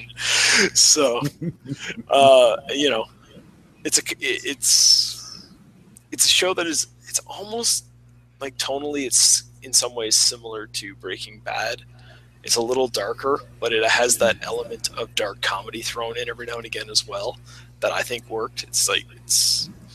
It's the kind of show where there's a line of dialogue where they think they've figured out everything. They've got this scheme in place to launder this money, and they're like, okay, as long as like none of our clients die in the next month, we're perfect. Everything's going to be fine. And immediately, like, your brain just goes to, okay, which client's going to die and how funny is it going to be when they go? And it does not disappoint. I won't spoil it at all, but it does not disappoint. Nice. And this so has definitely been on my list, so I'm excited to check it out. I think you'll enjoy it. It's got a lot of like moments too where you like, just when you think everything's going in one direction, something fucked up happens that you could not possibly predict, and it just turns. It's going in a different direction right now, and it's like, so you keep thinking like, okay, our characters have figured out their plan for how to get out of this situation, and they're going to live happily ever after. And now, like, you think, okay, there's 3 episodes left. Like, the next episodes are just them implementing this plan. But then some big twist happens. So then there's a new plan, and then another big twist happens. And it's ridiculous because it's TV, and we know that this couldn't happen in the real world, but it all feels real enough within the confines of the show and the universe that they've created that I just went with it. So I enjoyed it quite a bit. Sweet. Other end of the spectrum, I also made it through the series Son of Zorn. Do you guys know what this one is? Yeah. Son of Zorn is amazing. Yeah. I haven't watched it. I'd absolutely never heard of it. I just flipping through Netflix one night when I probably should have already been in bed and went, oh, this looks interesting. And 13 episodes later. So yeah, basically what would happen if He-Man moved to the real world because he felt guilty about not being a father to his son. It's awesome. It's literally a cartoon barbarian moves to, I think it's Orange County, California or something like that. And he's trying to reconnect with his teenage son and his ex-wife who's remarried. And honestly, my favorite character in the whole show is the new husband of the ex-wife. Tim Meadows. Tim Meadows playing this like he's like just this like over the top like nerdy lovey-dovey guy who's like always trying to find the positive spin on things, and he's amazing in this show. I fucking loved him. I thought he was hilarious. So he's the opposite of the ladies' man? Yes, he's the exact opposite of the ladies' man. I already said that this was funny. Ladies' man, well, so you can see it's the opposite. Gotcha. But I really like this show. Fully admit, like, it's probably not something that's going to appeal to everybody. It doesn't appeal to that many people because it's already been canceled, is my understanding. Yeah. But which is sad because it was awesome. Yeah, it just caught me off guard by how funny it was, and it's like it's a half an hour sitcom on like I forget which channel aired it originally, but it's like that's not something I would normally ever even consider. I don't really watch network television anymore because why would I in today's landscape of available entertainment? But it's very funny, and it's everything you're hoping for if you've ever wanted to see what would happen if He-Man interacted with the real world. A better example of that than the live-action Masters of the Universe movie. Don't you that movie? Shit, now we have to watch it. Say it's already on the list for an episode coming up. So okay, I forget the list. I do like in Son of Zorn the unwritten rule of everybody from what's the name of it? Zetheria? Is that their land? Yeah. I think that's right. Everyone from there is just a piece of shit. Like there's no one who exists there who is not a complete douchebag. Well, because they're barbarians. They all just kill each other and drink each other's blood, and probably my favorite moment in the whole series was when they tried to go to a Zetherian restaurant and Zorn gets really upset because they're using like lime juice instead of actual like pig urine or something in one of the dishes, and he gets very openly upset because it's like an insult to his culture. It's absolutely hilarious. I love stuff like that. So obviously it's obviously doing that thing where it pokes fun at the real world through this exaggerated thing, and I enjoy that as well because it's like, I don't know, it's like they're culturally appropriating his Zetherian culture, and you're like, yeah, okay, I see what you're saying here. Yeah, nice. And there's a whole thing where like the kid, spoiler alert, the kid takes his pants off one day and realizes he has cartoon legs because he's half Zetherian, and he's all embarrassed about it and trying to cover it up from his friends at school. It's the bottom. He has to come to terms with it. Nice. Although apparently Zetherians have two penises. Yeah, it's important to know because I don't want to spoil it because I am recommending that people watch it. But yeah, the two penis thing plays a role in a major plot twist in the final episode, which I believe would have been explored further in the second season. But I guess we're not going to get that unless Netflix buys up the rights and makes it. Which there's actually a good chance that. They do that, so it wouldn't surprise me at all, and I hope they do because I want to see more of this. Doug says more Zorn. More Zorn. Anything else? So, yeah, I got a couple more things here actually. All right. Opposite end of the spectrum from what we normally talk about. I checked out a movie called Hell or High Water. You guys heard of this one? Nope. Sounds familiar. The title sounds familiar, but I don't. Yeah, apparently, if you pay attention to this sort of thing, it was nominated for like Oscars and including like Best Picture and stuff like that. Which I never pay attention to those movies, so I didn't even know that. I think this is the first Oscar-nominated movie we've talked about on this show. I didn't check if Surf Nazis got any nominations or not. But two. So is this the Jeff Bridges movie? It is a Jeff Bridges movie. Okay, yeah, I know what you're talking about. It's one of the reasons that it's awesome is Jeff Bridges. But yeah, so basically this story is two brothers played by Chris Pine and Ben Foster they're on a bank robbery spree. And the whole time you can tell Chris Pine is kind of he's the sort of more straight and narrow guy who's clearly got a goal in mind. Ben Foster is the bit of a loose cannon. And that's causing conflict between them. And we sort of follow their storyline and we get kind of the backstory as to why they're doing this. And they sort of become this sympathetic duo. That's completely contrasted with Jeff Bridges and his partner, which is another actor whose name I don't know off the top of my head, but I recognize his face. And they're sort of the Texas Rangers, I guess, that are chasing these guys down. And so what we do is we go back and forth between these two partnerships, these two brothers, and then the police partners. And they're kind of on a collision course. We all know at the end of the movie it's going to end up with those guys going head to head. But it's really interesting to watch. I think Jeff Bridges is amazing in this film. He's kind of doing a modern version of his take of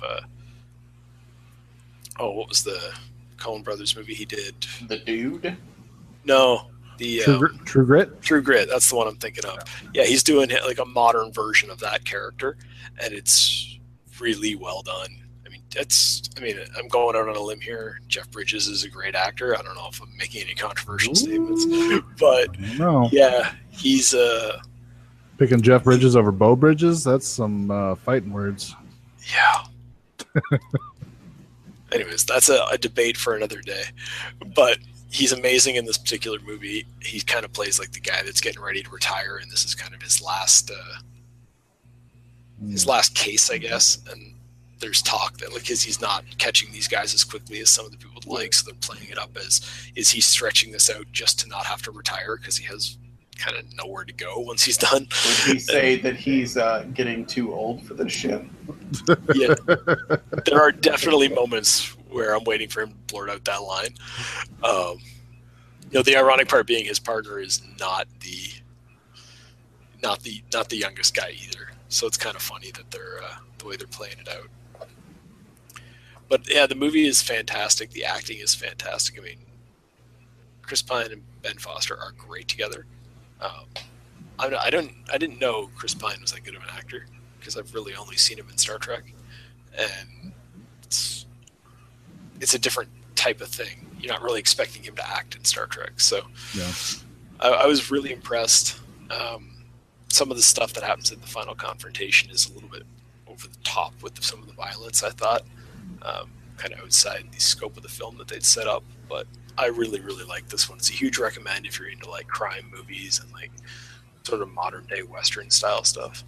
A lot of social commentary mixed in about how they're going to all these small towns that have been decimated by the practices of these bankers, and so people are not necessarily against the banks being robbed the way you would expect them to be. Stuff like that. Yeah, I remember hearing good stuff about it, so it's definitely been sort of on my radar, but yeah, I sort of forgot about it until you just brought it up. I literally was flipping through Netflix and like, okay, it was almost, it's Jeff Bridges in it. I'll watch that. I like watching people shoot at each other sometimes, especially if it's him. So huge recommend. Very different from what we normally talk about on this podcast. So maybe, if it's this or Robot Holocaust, you shouldn't be having to make that decision. You should know yourself well enough to know which one you're going to like. Robot Holocaust. Damn it, Noah.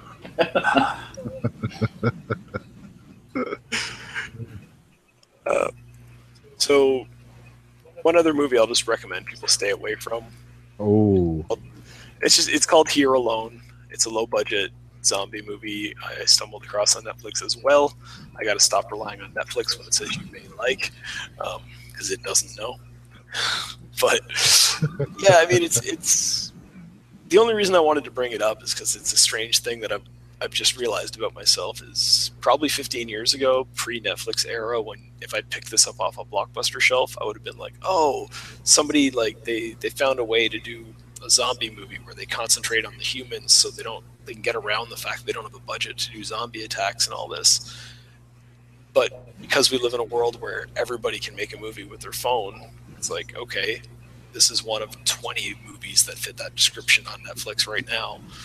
You got to do something special to make me feel like you're worth my time, and they really don't. There's nothing particularly original about it.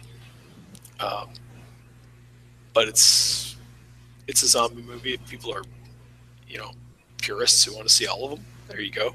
That's one, but I don't necessarily recommend it. It was slow and unoriginal. And And what was the title again? Here Alone. Here Alone? Yeah. So, Fuck those guys. well, not fuck them, because I'm glad they made their movie, and maybe they'll get better at making movies with practice, and they'll make something good in the future. But I don't know. It was just interesting to me because I'm like, oh right, I remember when I used to just rent every zombie movie at Blockbuster, and I always ended up liking them because, let's be honest, when I got that DVD home, it was the only movie I was going to watch that night, regardless of what else happened. And this one here, as I'm watching it, I'm thinking like I could just turn this off right now and find something better. It's just the way the world has changed. That makes it's raised my standards for movies because there's so much more available at your fingertips now. I can't decide if that's a good thing or a bad thing. Me neither. Neither do I. I can't either. It's an interesting thing is where I kind of landed when I was thinking about it. Yeah, I've always thought like if I could go back in time and tell like my 16-year-old self, like someday you'll have so many movies at your fingertips that it will take you an hour to decide what movie you want to watch, and then you may just say fuck it, I can't decide, and just go to sleep. Yeah, my mind would be blown. I can't even imagine trying to explain the concept of Netflix to young me, being like, okay, so you're going to pick a movie, and I'm like, okay, I'll get my bike. No, you don't have to go anywhere. Like, you just reach for your remote. I can just watch it on my TV? You're going to watch it through your video gaming system. What? But the graphics will be terrible. No, it's fine. Trust us. Get this. If you want to lay down, you can watch it on your phone. Are you kidding me? Could you imagine saying that to somebody in 1994 and they're like staring at their phone going, at least I got the portable one so I don't have to sit so close to the wall. I think my biggest problem with it is I imagine a 12-year-old me in modern day in some kind of darkest timeline scenario, which we are clearly in.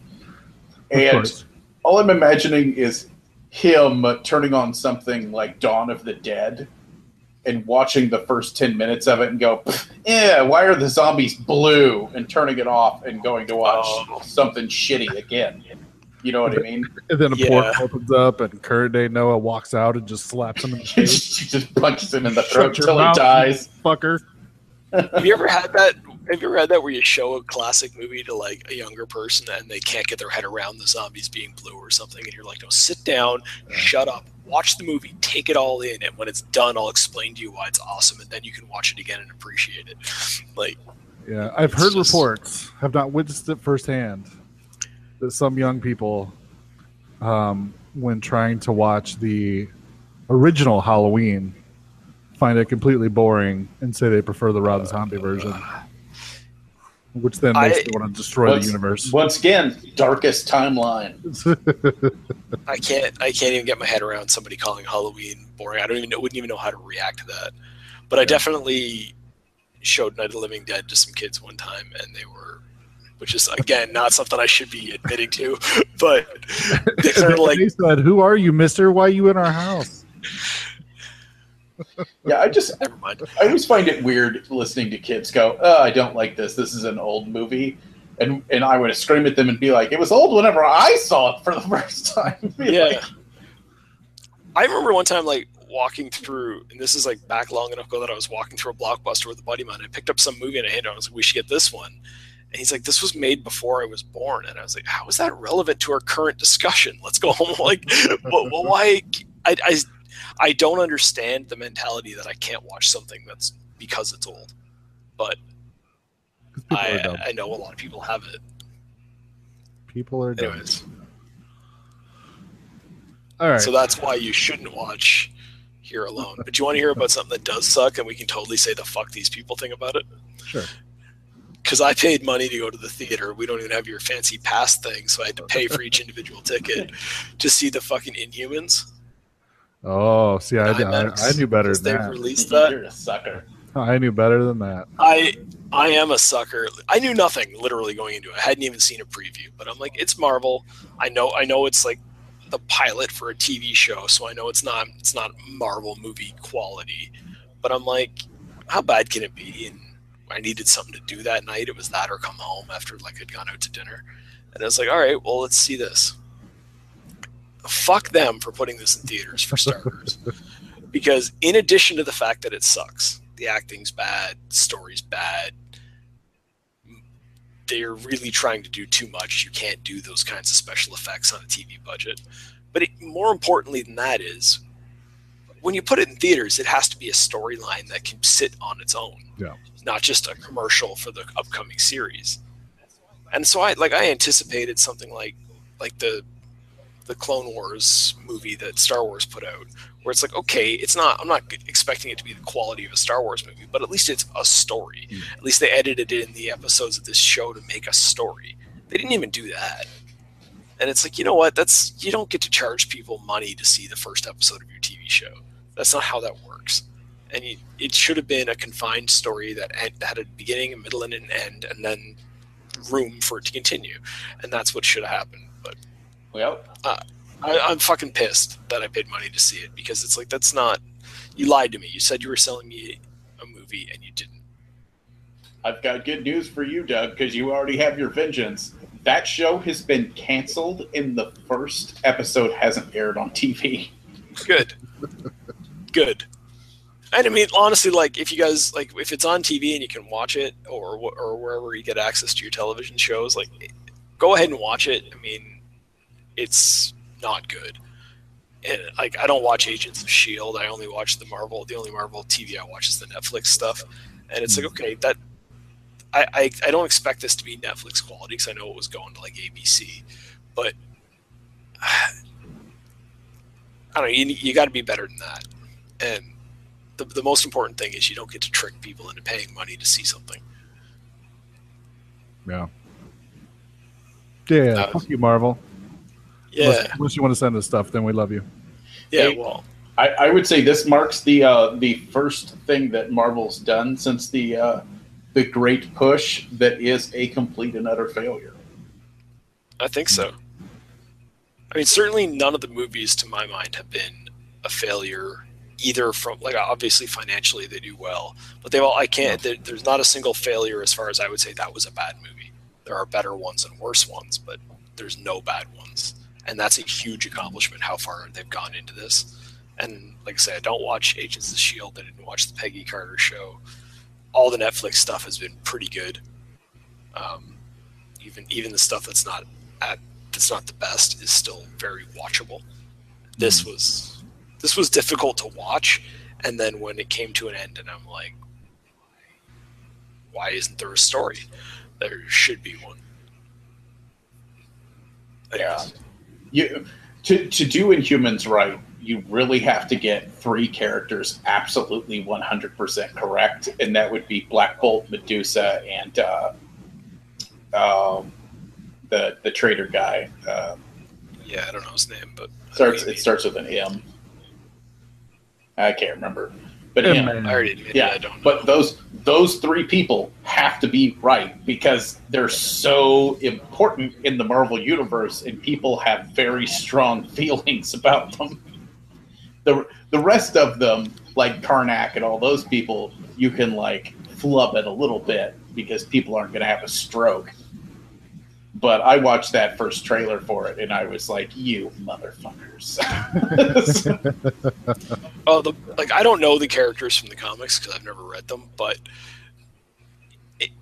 these guys wouldn't have been popular enough to make a TV show out of if this is how the characters are portrayed in the comics. I will put it this way: Black Bolt is in a secret club with Doctor Strange and Reed Richards as one of the most powerful people in the entire Marvel universe. In this one, he forgets how money works. Yeah. Literally, like, there's a scene where he goes into, like, a store. He's wearing his, like, Inhumans outfit from their base on the moon. And he, like, goes into a store and they dress him up in a suit, and he tries to leave without paying for it. But we know that the Inhumans who live on the moon have been monitoring Earth this whole time. So they would have a basic concept of how stores and money works. Like, it doesn't make any sense that this guy who's the leader of them would not understand that. Like, Right. at least, yeah, it's stupid. I did like the dog that can teleport. I don't know its name. Yeah, Lockjaw. Yeah, I thought that was kind of a decent effect of having a giant dog that teleported, and the concept is ridiculous enough that it made me smile every time it happened. Fan favorite. Yeah, that makes sense. In the very original continuity of the Inhumans, that was a person, because they get exposed to the mist and they mutate. Okay. And in the original continuity, it was that one of their siblings got exposed to the mist, and it turned him into a giant dog that can teleport, and made him like as dumb as a dog and stuff, so he couldn't have a normal life anymore. And Marvel decided that was too dark and depressing and retconned it. Well, the thing is, dude, I love the way you said dumb as a dog, because one thing I loved in this show is they keep relying on the dog to get them places. And they're like, take them to the exact location where you dropped off so-and-so. And then they end up, like, everybody ends up on Hawaii, but they end up in different parts of Hawaii. And it's like, of course, because you trusted a fucking dog. Like, that was a dumb thing to do if you're trying to get to an exact location. The dogs don't know how to use GPS. But it's just, but again, it's a funny moment in a shitty show. So. Well, I'm glad I wasn't really interested in it to begin with. So, yeah, I literally picked it like out to dinner, sitting at the table, going, maybe we'll go to a movie on the way home. Pull out the phones. What's playing? And I should have just gone home. My response. Nice. Fuck. All right. Anything else? No, I'm done. I needed to get that rant out, because technically I saw that before last time we recorded, and it's been built up inside me the whole time. Oh, I'm like, I forgot to bitch about that. Nice. Yes, let the hate flow through you. All right. Well, I got a giant shelf at home that's like movies I need to watch because I bought them and haven't watched them yet. One of them is a movie called Death Valley that has the kid from A Christmas Story in it. Awesome. And it's essentially he is going with his mother, who was just recently divorced from his dad, who is what the fuck's his name? Is it Stephen McCaddy? The Max, the record store guy from the Lost Boys.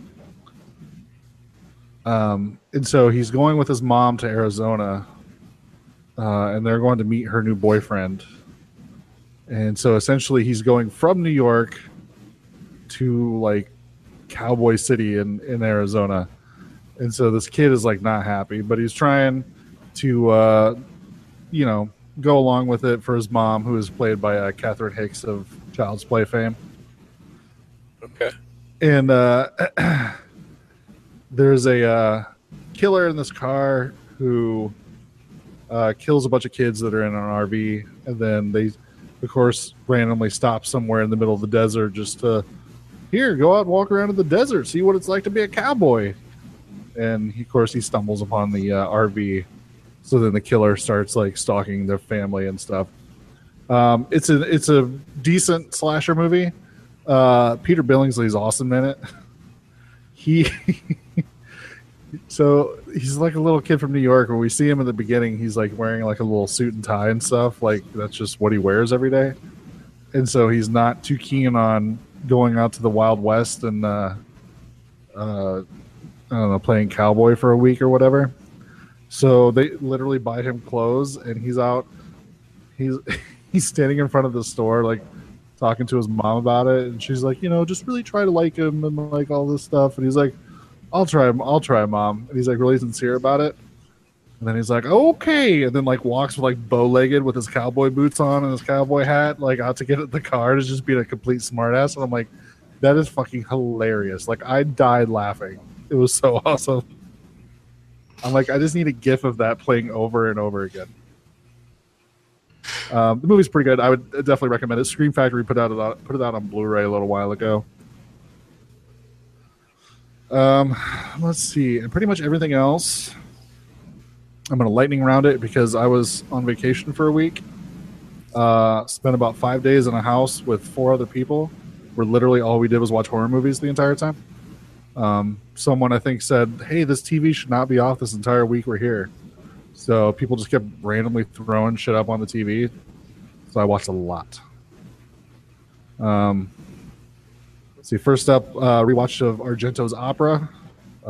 Still enjoyed it. I think still one of my more favorite Argento movies. Some of the other people there didn't enjoy it nearly as much, but fuck them. Watched a movie called Sideshow, which is a Charles Band movie. So a bunch of teenagers go to a carnival, and of course they go in to see the freak show, which is what the movie should have been called. And some of them end up not leaving and actually becoming part of the freak show. The movie's pretty terrible. It's full moon. Don't watch it. Watched a movie called Snapshot. Its alternate title, because it's an Australian movie, its alternate title is The Day After Halloween. And if you look at the reverse cover for the Blu-ray I bought, the title The Day After Halloween is in the exact same font as the title Halloween on the Halloween movie. So they definitely were trying to put it into that. And the funny thing is, there is no reference to, nor does it take place anywhere near Halloween. Just literally just trying to play off it. Yep. That's awesome. So this girl is sort of talked into becoming a model. Like she's good looking, and her friends like, no, look, you should come let this photographer take your picture, and whatever. She immediately makes it into like a high, like well-known like perfume ad or whatever in a magazine and stuff. But then of course someone starts stalking her, and we don't know who it is and whatever. So it plays like the little slasher game. Like it's decent. It's worth a watch. I don't know. It's an Australian movie. I think it was in that Not Quite Hollywood documentary. They showed some clips of it. So worth a watch. Always bet on Australian movies. Yes. And I think at this point, like it was like 2:30 in the morning, and I was in that like I'm like bending over to get up from the couch and to be like, all right, guys, well, I think I'm going to go lay down and I'll see you guys in the morning. And then someone just blurts out like, hey, we should watch Red Sonja. To which then I just ease myself back onto the couch and was like, well, I guess I'm staying up for another hour and a half. So we watched Red Sonja, which is fucking awesome. I love Red Sonja. So yeah, it's just Brigitte Nielsen as a redhead, kicking ass, and then sword fighting with Schwarzenegger because why not? Always enjoyable. Absolutely loved it. My problem with Red Sonja is no, there's no problems with Red Sonja. Well, no, I can't just watch it. If I watch Red Sonja, I have to watch all of the freaking Conan movies too. And same thing if I watch one of the Conan movies. If I watch one Conan movie, I'm watching both Conan movies and Red Sonja. Yeah.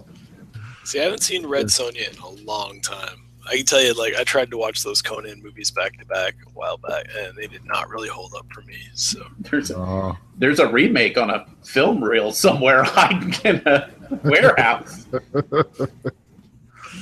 Because they canceled that movie's release like a week before it was supposed to come out. Never heard anything about it again. Yeah, so then the next day, someone decided they wanted to watch Cheerleader Camp. I told them that probably wasn't a good idea, but they watched it anyway. Whatever. It's cheesy slasher, but you see this fat guy's ass for like a good 3 minutes of the movie, and that's definitely not worth sticking around for.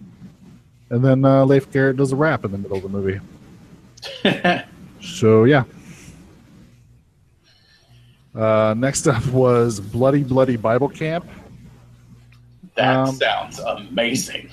I will say, you know what kind of movie you're in for when the opening line of the movie is at an 80s, it's 70s, like Bible camp, and it's just a bunch of girls standing around, and one of them just says, I bet Jesus had a really big dick. Maybe I should only fuck guys with big dicks, just like Jesus. And so it's just like, all right, yep, that's definitely the kind of movie we're in for. So completely low budget, completely cheesy as shit. It's a nun with like a devil mask on, running around stabbing people with a crucifix that has a knife at the end of it. So definitely worth a watch if you're in a I don't want to watch anything serious type of mode. So that weapon sounds awesome. Crucifix with the knife at the end. Yeah. Then we watched part of Killer Rack, which was not a great movie, but has a girl whose boobs start killing people after she gets breast enhancement done.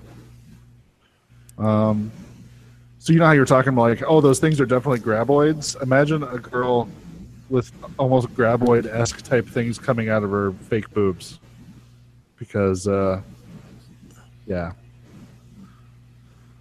That's Go on. I think your review was summed up for when you said, I watched part of a movie. It's like, oh.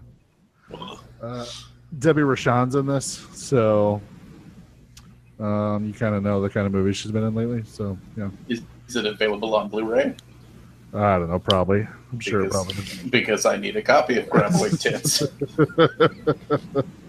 See if I can find a picture. I'll send it to you. We watched Drive-In Massacre.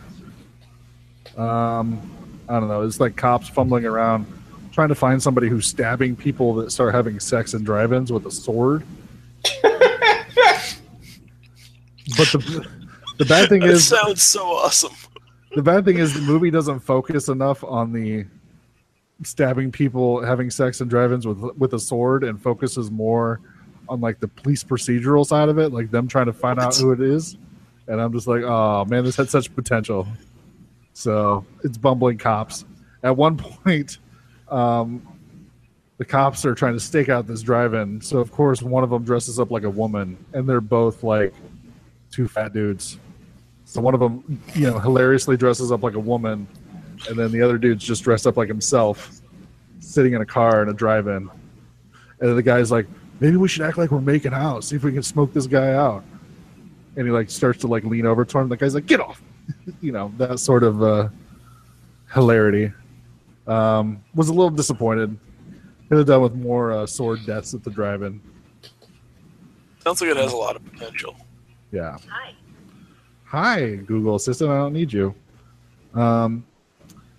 So we're still talking about Argento, and someone said, yeah, Opera's pretty good, but we should watch Phenomena because I think that's one of the better Argento movies. So we did watch Phenomena, otherwise known as Creepers. Still enjoyed it. You can see Donald Pleasance in a wheelchair hanging out with a monkey. So that should sell you on watching it. And then Jennifer Connelly can control insects.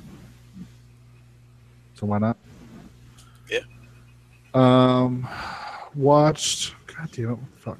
Watch the Tobe Hooper version of the Toolbox Murders.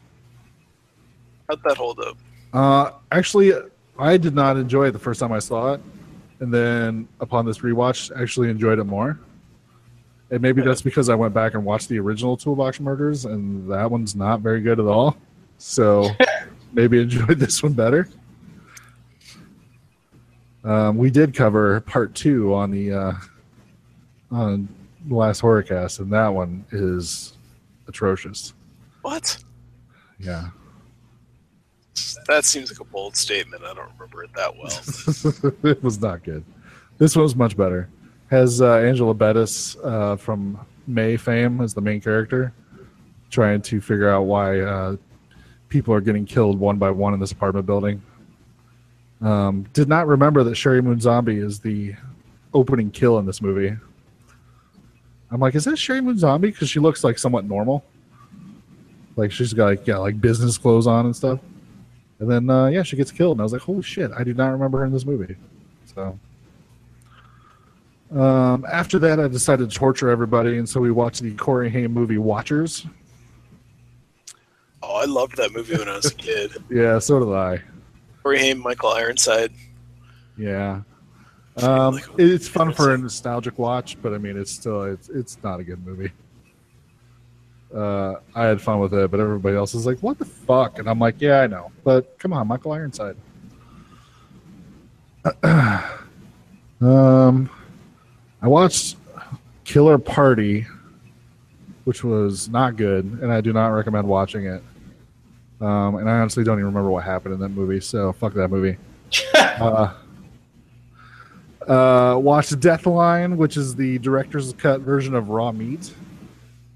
This is actually the second time I've seen it, and enjoyed it actually more the second time. I think the actual story is not super great, but I think Donald Pleasance's performance in this movie is awesome. He's just sort of he's like a detective trying to figure out who's killing people in the subway, and he's just, I don't know, he's kind of cranky and just yells at everybody, and I loved it. Cranky and yells at everybody, you know. Yeah. The way all good detectives do. Of course. We watched One Dark Night. Meg Tilly and Adam West. Enjoyed it, girl. For some reason in the 80s, there was this fascination with like people in high school wear these satin jackets and they're part of a club. And if you want to be part of that club, you have to do something crazy to get into it. And then, of course, something goes wrong. Yeah. So that's one of these movies. And they make Meg Tilly sleep in a mausoleum overnight. And then she can be part of the Sisters, which is what this group is called. E.G. Daly's in it. She's one of the girls in the club already. And and then it turns out there's this guy who was found to have killed a bunch of girls, had just been interned at the mausoleum. It turns out he had telekinetic powers that maybe got even more powerful after his death. So he starts causing all sorts of havoc in the mausoleum and whatnot. And yeah, it's a lot of fun. I really enjoyed it. Then we found out like 3 people in the room had never seen The Changeling before. So we remedied that really quickly. And I absolutely still love The Changeling. George C. Scott just trying to figure out why there's a ghost haunting him in this giant mansion that he's renting. Still creepy shit like Ball bouncing down the stairs, which is still creeps me out every time I see it. Yeah. So if you've never seen The Changeling, I highly recommend it. And then, what were you gonna say? I was just saying, seconded. Like, yeah, The Changeling is great. Yeah. And then the last thing we watched was Mountaintop Motel Massacre, which was not good. And I stopped paying attention about 20 minutes in and started looking at my phone. So it's essentially one of those people go stay at this hotel. The people running the hotel are evil. They start killing people who are staying at the hotel. And then, shit happens. That's the one that's on my list that you're saying not to bother. Well, I gave it 1.5 stars, which is not good, but I don't know. Maybe a reevaluation in the future, but definitely that night I was not into it whatsoever. And then I guess the last thing is I watched the new episode of Channel Zero last night. Have either one of you watched the previous season of Channel Zero? Nope. No. So it's Sci-Fi's like horror anthology show. They're taking on, I guess, creepypastas. And last season was Candle Cove, about a weird kid show that was on like in the 70s. And then a bunch of kids like went missing. And now like it's, 30 something years later, and suddenly the TV show magically appears on TV again, and suddenly other kids start going missing. And it's just weird, creepy shit. The famous image from it is a creature that's made out of children's teeth. So it's literally just a monster made of teeth, which is weird and gross. That's really horrifying. Really enjoyed it, and so I was looking forward to season 2. And they're doing No End House, which apparently is it's like a traveling like haunt, but it's like everybody. It's sort of like an urban legend one. It only pops up like in one place for a certain amount of time all over the world. And so suddenly it's popped up in this kid's town, and so they decide to go check it out. And it's all like, I hear there's like 6 rooms, and if you make it to the 6th room, it like is so terrifying you end up going crazy. So they all decide to go in, and then first 3 rooms, like people are getting freaked out, and then they all kind of freak out and decide to exit early. And of course, the end of the first episode is them outside of the house, but things in the real world are weird. And so the question is, are we actually still inside the house and don't even know it? Type of situation. And so it was really good. I'm really interested to see how that plays out. They've done something super smart with this series, which is each season's only 6 episodes apiece, and they shot the first 2 seasons like together. So essentially, like, budgeted to show out for 12 episodes, and then just shot 2 seasons together. And now, like, they're showing the second season a year later, and it's already been renewed for seasons 3 and 4, which I'm assuming they'll do the same sort of thing. Nice. And it's like 6 episodes is enough to tell a really good story, but not overstay your welcome. And they can budget it halfway decent by just shooting 12 episodes of something and then splitting it up into 2 seasons. So definitely worth a watch if anybody gets a chance to check it out. Last season and this season. And that's all I got. That was a shit ton of movies. Just that. Jesus. It's know, like right? tomorrow since you started talking. I know. I tried to power through it pretty quickly, but good Lord. Here's a brief glimpse of some of the truly fine pictures we've scheduled in the near future. All right. Well, Doug, since next week was your pick, do you want to tell everybody where we're going to be watching? Yeah, we wanted to talk about mermen, basically. So we were going to do Island People!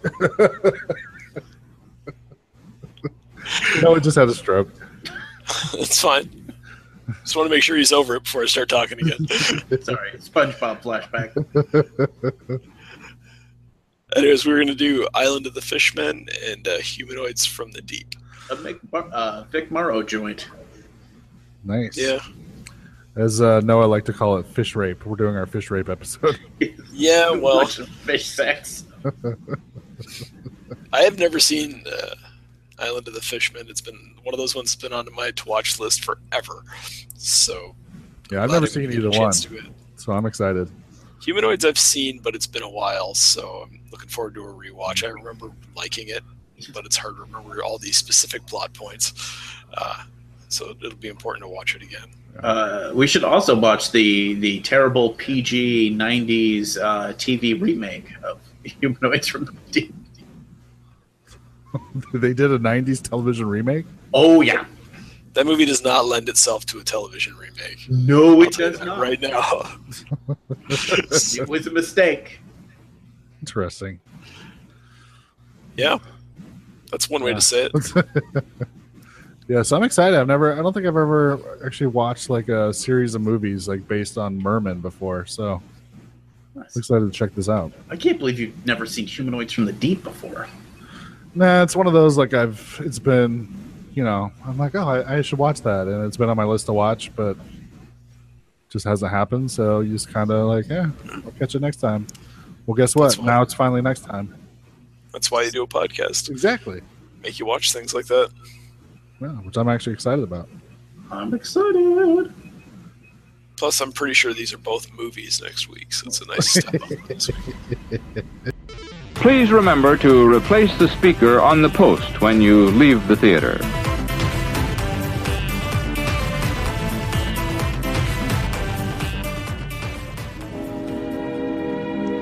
And now, folks, it's time to say goodnight. We sincerely appreciate your patronage and hope we've succeeded in bringing you an enjoyable evening of entertainment. Please drive home carefully and come back again soon. Good night.